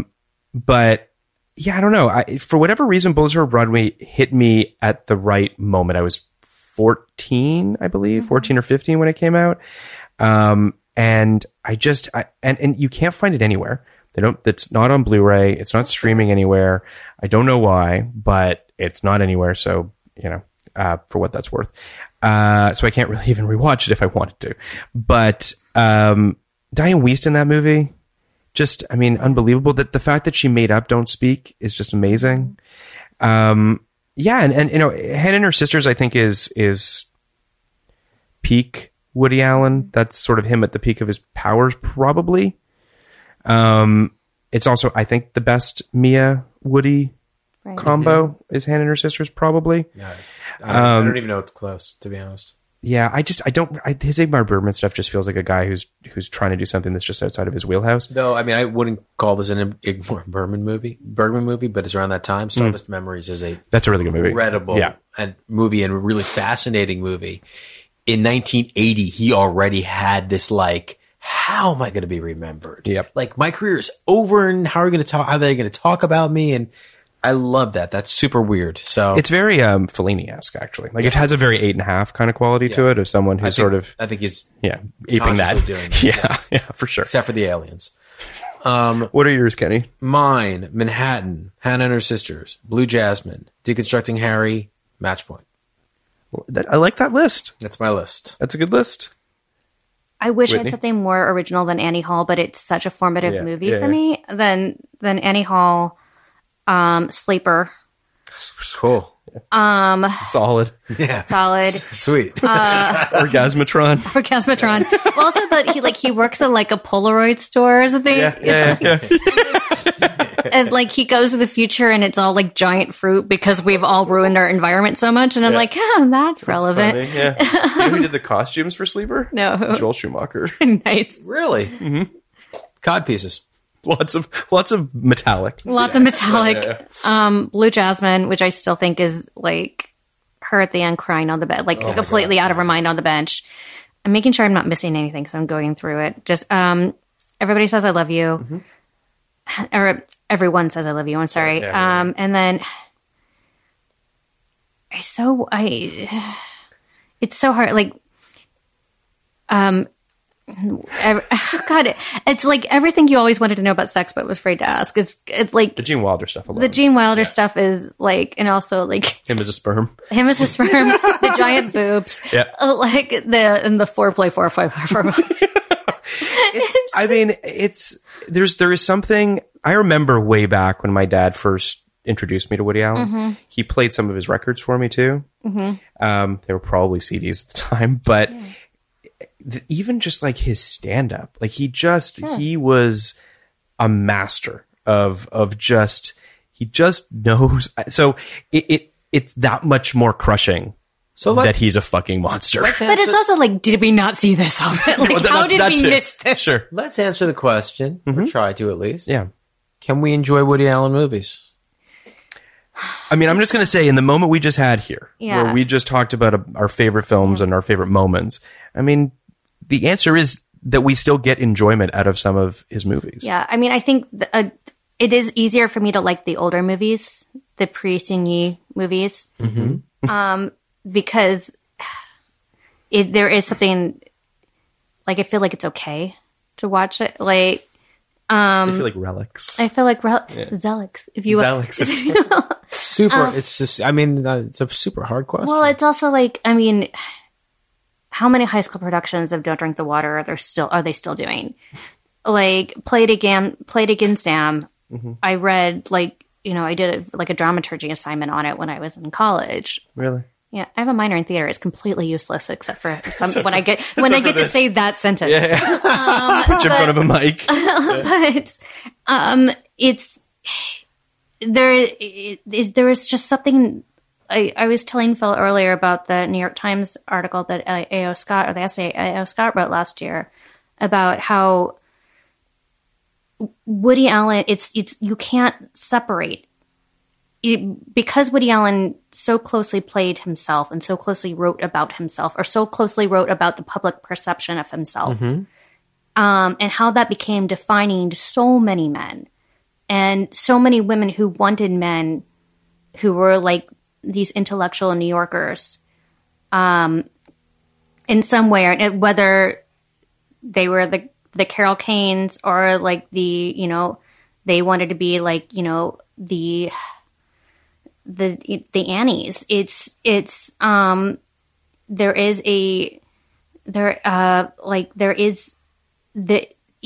is, for a large percentage of the population, you cannot distance it.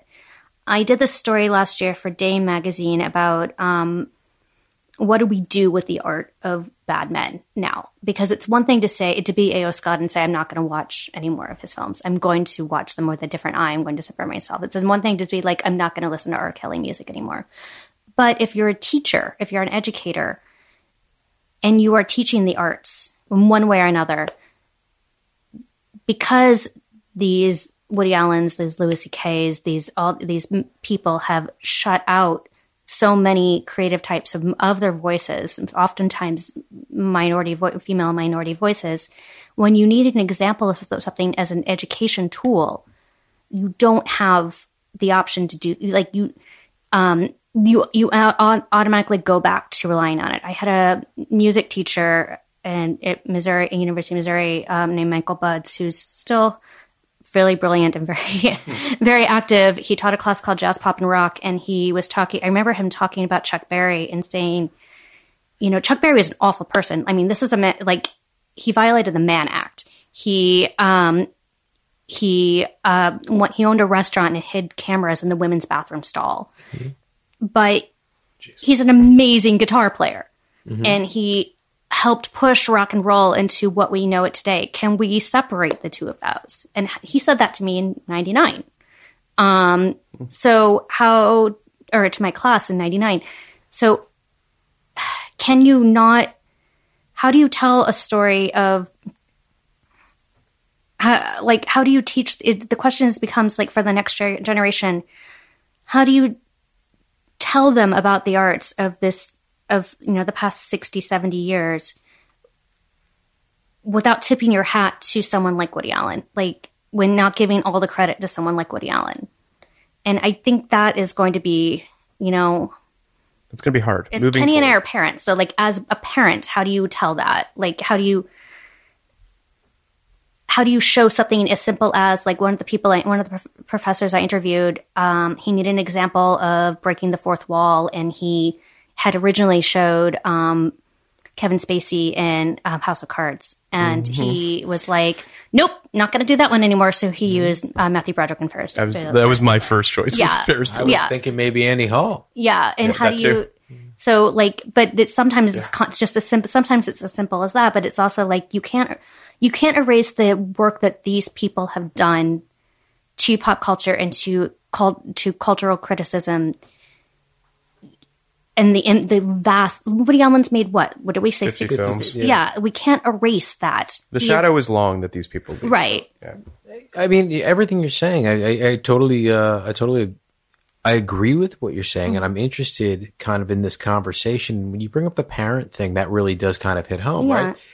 I'm never going to show my kids a Woody Allen movie or a Louis episode the way I would have before. Basically, like I would have shown them a Bananas, for instance, as let's enjoy this together. Yeah. And that if we ever watch Woody Allen, I remember another point I was going to make. If we ever watch Woody Allen movies, it would only be if they are cinephiles and they are looking for examples of certain types of movies. And I would preface it by, like, for instance, a really good example is would I ever show them Chinatown?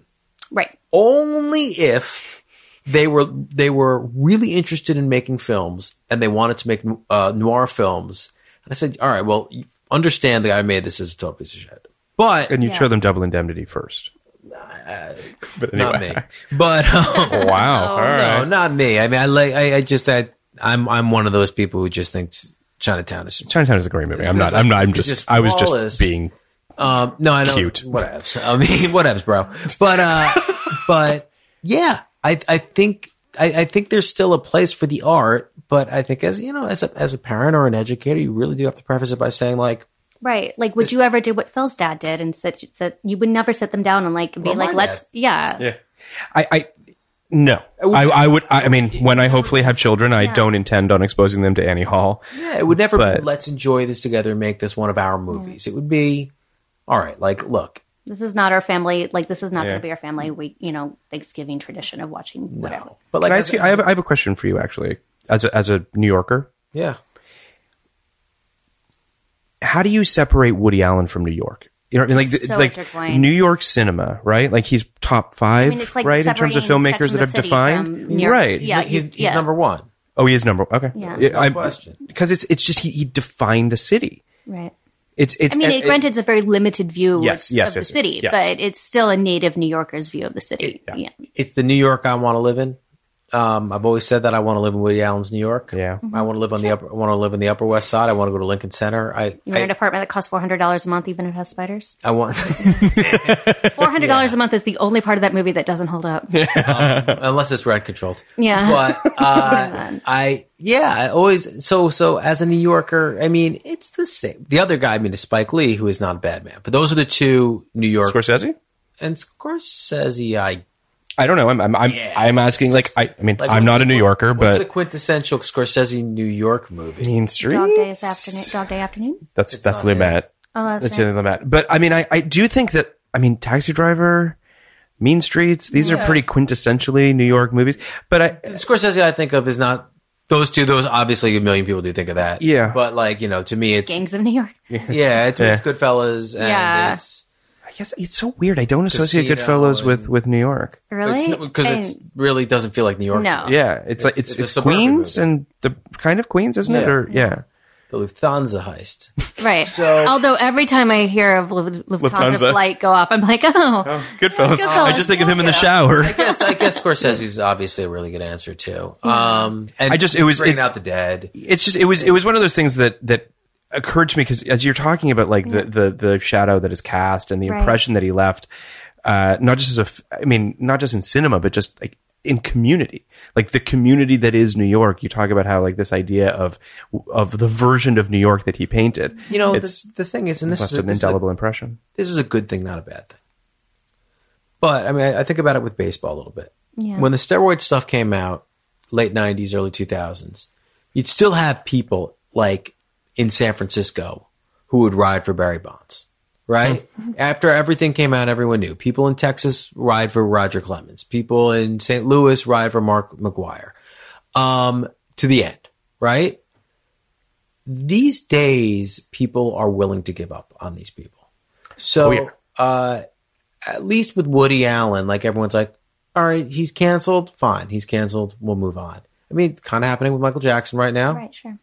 What's interesting? R. Kelly, like the black community has like basically given up on R. Kelly. They're just like, we've had Again, enough of this. because even these are things we knew about forever, but it wasn't until the documentary where you're like, you see it and you can't avoid it. Yeah, we gotta move on. Well, what's interesting, I was listening to Little Gold Men earlier. Mm-hmm. They were talking about movies that are coming out this summer and movies that they're excited about, stuff that's at Cannes and Once Upon a Time in America came up.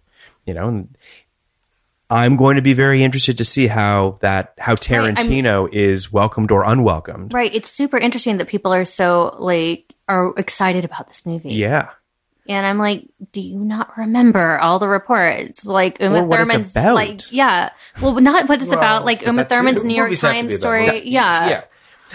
Yes, obviously there's that, but I'm speaking to that also. But If the subject matter is what it is, maybe let's not sensationalize Charles Manson, Sharon Tate, and and all of this. Sharon Tate's horror, and everyone else who died because of it. It's now again, we don't know what the movie is yet. Who the hell knows? I think the film will be warmly embraced at Cannes, most likely, and then it will get stateside, and most likely, my guess is it'll do fine.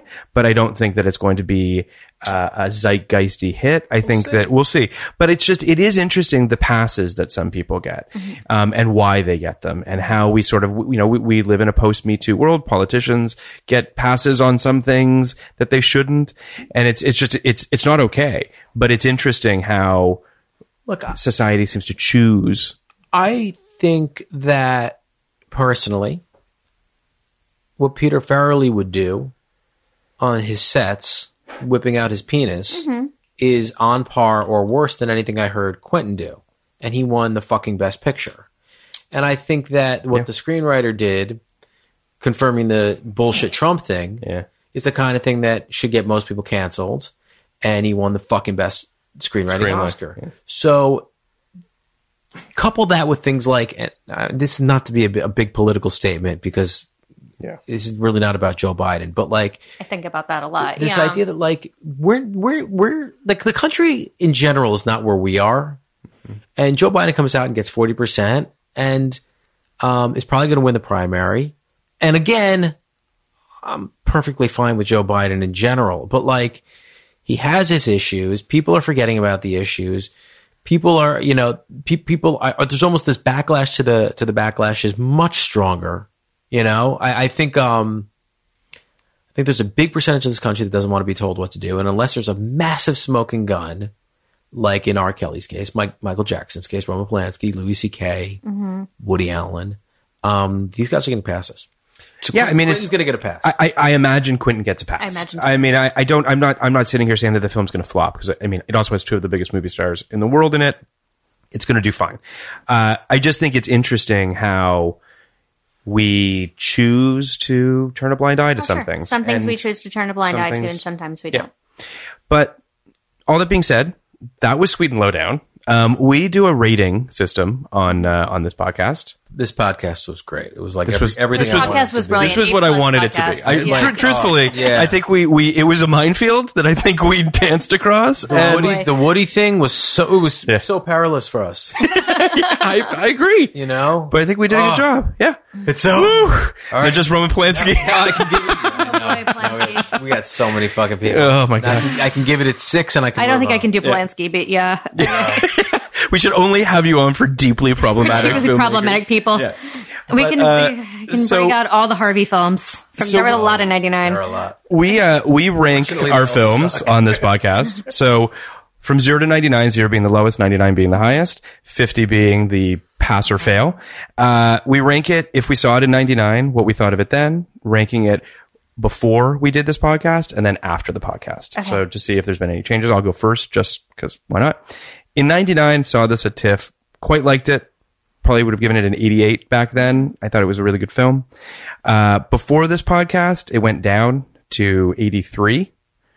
I know, Kenny, I'm sorry. I like this movie. I don't know what to tell you. high. I know. After this podcast, it has gone down. I'm now at a 79. And Still high. I have my issues with this film. I have my issues with this filmmaker.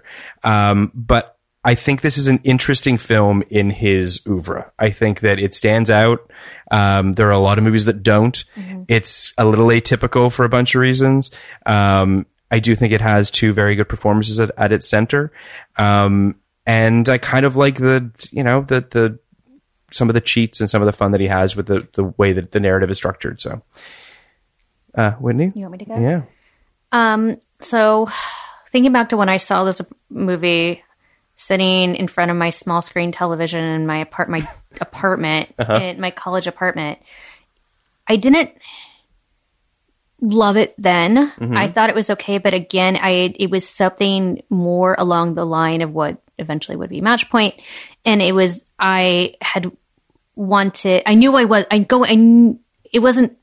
that I expected it to be this way, but I had wanted it to be a little bit more like of the movies, the Woody Allen movies that I loved, which, like the Annie Hall, the Bananas, the, Sleeper kind of classic Yeah. movies. And even Everyone Says I Love You is more along those lines. So I probably at the time, I'm sure I saw it because I was like, oh, this was nominated for Oscars. I should watch it. Sure. And I probably at the time gave it like a 70. Okay. And going back on my mind before this podcast, I'm watching it again and thinking about the Sean Penn and Woody Allen implications of it all, and the casting of an actress, of a speaking actress in this part, and the horrible portrayals of like the black actor and like the minimalization of the black performers in it too, which is something we discussed. Jazz. Yeah. Which Which, stars, by the way, we did not talk Serious about. problem. Yeah. I probably would have, and like in remembering how much I don't like when he gets very elitist and like Midnight in Paris type of thing. I probably, I was really prepared to like give it probably a 45 or 50. After this podcast and like relating it to someone like Llewyn Davis or something like that, I still think it's a very good movie, and I'll probably give it back to maybe like a 70 something, and that's almost solely because of Samantha Morgan's performance. Kenneth? I experienced. Did you see it in 99? Never seen it before. Okay. Seen it twice. Yes. Because I watched it before so the first time I watched it, I thought it was a bad movie, and I was going to give it something really bad, like a 30. When I rewatched for this podcast, I gave it a 55. I thought it was a better film than I had initially thought. I think there's a lot of redeeming stuff here. Rats. They shoot rats. dead They rats. shoot rats. Yeah. Many rats. Only good rat is a dead rat. This is true. I had this. Did this podcast in any way, shape, or form change your opinion? Such a lame thing to say. It totally changed my opinion. It's still a 55, but it changed. But it's a 55 for different reasons. Because there was a point during this podcast where we were just like tearing it apart. Yeah. I'm like, oh, there's gonna be in the 30s. Like this is gonna be we're just gonna crush it. And then like at the end, getting a little more in Emmett's character, the way it relates to kind of my life, kind of a fear of success thing. I think that there is enough there that I'm going to think about this movie. I'm going to chew on this movie. I still have enormous problems with it. But at least he didn't give the hero a happy ending. No. So that's something. It is. I agree. Something. I agree. It is something. Right. So I actually, I'll give it a 60. Yeah. All right. I'll pump it up a little bit, but it's not going to be winning any Nibies in the 100 and The illustrious Nibie Awards. the Nibies in the 102 review. So Trademark patent pending. is it going to win any Ices? No. The Issies, excuse me. It might get nominated though. Nominated for an Issy It or might two? be. I might nominate. I mean, Covies? I think Samantha Morton will probably be. I think she's tremendous. You in this. do? I really love her in this movie. We have now, I believe, outside of Catherine Keener, She's the only one we've not done of the nominations. and of Best Catherine Supporting Keener is Actress. going to eventually win it. Yeah. But we've done Samantha Morton, we've done Chloe Sevigny, we've done Toni Collette, and Angelina Jolie. we've done the Angelina winner. Jolie. Samantha Morton will absolutely not be nominated for me. The other three are in the running. I'm sorry. Though, you know. So next week we're doing Play It to the Bone. Have you seen Play It to the Bone, Whitney? I don't remember this movie. This is a Woody Harrelson, Antonio Banderas, It's another Ron Woody Shelton. joint. It is another Woody joint. Woody joint. Ron Shelton of Wet Man Can't Jump, Bull Bull Durham. Durham, Tin Cup. Cup. Yeah. It's a weird movie. We have a great cast. Wow, we Woody recorded Harrelson this. in a weird movie.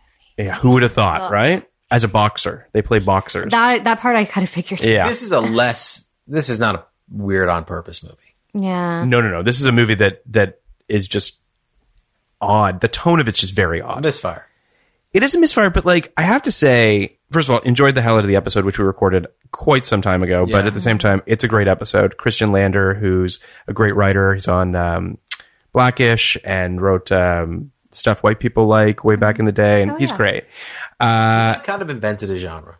He kind of did. Yeah, he did. He's great. And you guys talk a lot about wrestling on the episode. So anyone who's into wrestling should definitely tune into this is episode. for all the Bill Simmons fans who, after he stole our podcast, After he stole our shit. Yeah. we decided to put a fucking Ron Shelton on there. I dare you, Simmons, play it to the bone. I don't think they're going to cover Play to the Bone. because they're doing all like the top level. Oh yeah, boring of course shit. they are. They're only doing 15 episodes. They're 15 just episodes of of just Big Daddy. like it's ridiculous. Yeah, It's come at me, Bill. It's a weird movie. It's an interesting episode. It's a lot of fun. It's just it's Ron Shelton, who I don't think has done a film since Play to the Bone. Am I crazy? I think he's is done this one or the two. reason why? Well, because I think that he has he a does very a little lead to like a the very alpha. I mean, as you can tell from the credits, and I don't know if it's that he became out of touch, which is possible, or if that lane doesn't really exist anymore. But it's a weird film. There's a generation of people, Yeah. who would like for that lane to still exist. Oh, 100%. I was going to talk about White Man Can't Jump during this podcast because that's another movie where I can remember a protagonist, Woody Harrelson, in this situation, not being able to accept all the gifts he's been given and necessarily sabotaging himself. Yeah. That's interesting. It has I haven't seen that film in forever. one of the greatest I should movies watch. ever made. I should watch that film again. truly one of the greatest movies ever made, and the ending is bittersweet. I should watch it again. I mean, I think I love Bull Durham. I mean, I do think that and that's the thing. He does something very odd in Play to the Bone. Susan Sarandon in Bull Durham is incredible. Oh, sure. She's all three of them are great. they're all great. But like, again, a fully realized, tremendous female character at the center of that film. Right. And could easily have just been like a 2-dimensional, 100%. Just some even one-dimensional. Easily. Yeah. Easily. And and same, I would say the same for Rene Russo in Tin Cup. Rosie Perez in White Man Can't Jump. And he tries to do that with his actual wife Lolita Dividend. and completely fails. It's very strange. So he did Hollywood Homicide. Oh, right. Dark, some other movie after Hollywood, the Harrison Ford, Josh Hartnett. Yeah. Oh, gosh. Yeah. He moved away from sports, but he also wrote Bad Boys 2, which is not bad. The title being obviously a misnomer. Bad Boys 2? Yeah. You said it's not bad. But There you go. There we go. It's just boys too. it's just boys. Good Boys. Good boys. So, Whitney, you're on Twitter, correct? I am on Twitter. What is your handle for our listeners if they're interested in following you? Sure. It is Lois Lane 79 because I look like Terry Hatcher and Lois and Clark was on when I was in the... Sure do. Yeah. Kenny's been sitting here the entire time being trying to be like, who is it? What Desperate Housewives what character is that? I'm also Klutz, much like Susan on Desperate Housewives. Well, there you go. You're great on Twitter, and all of your articles are fantastic. People should sort out any of your work. Really, really great stuff. Kenny is at Nybart on Twitter, tweeting all the time now. Just at the rewatchable. Just at the rewatchable. Stop stealing our shit, motherfucker. Just harassing this poor guy. No, they deserve it. These rich guys that stole our idea. Know full well that we exist. I am at PM Iskov on Twitter and Instagram. We are at Podcast Like 1999. Please rate, review, subscribe. Thank you so much for listening. Podcast like it. Just podcast like it. Podcast like it's 1999. Podcast like it. You want a podcast like it's 1999.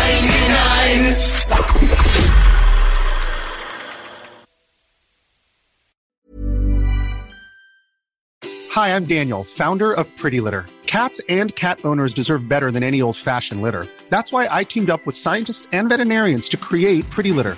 Its innovative crystal formula has superior odor control and weighs up to 80% less than clay litter.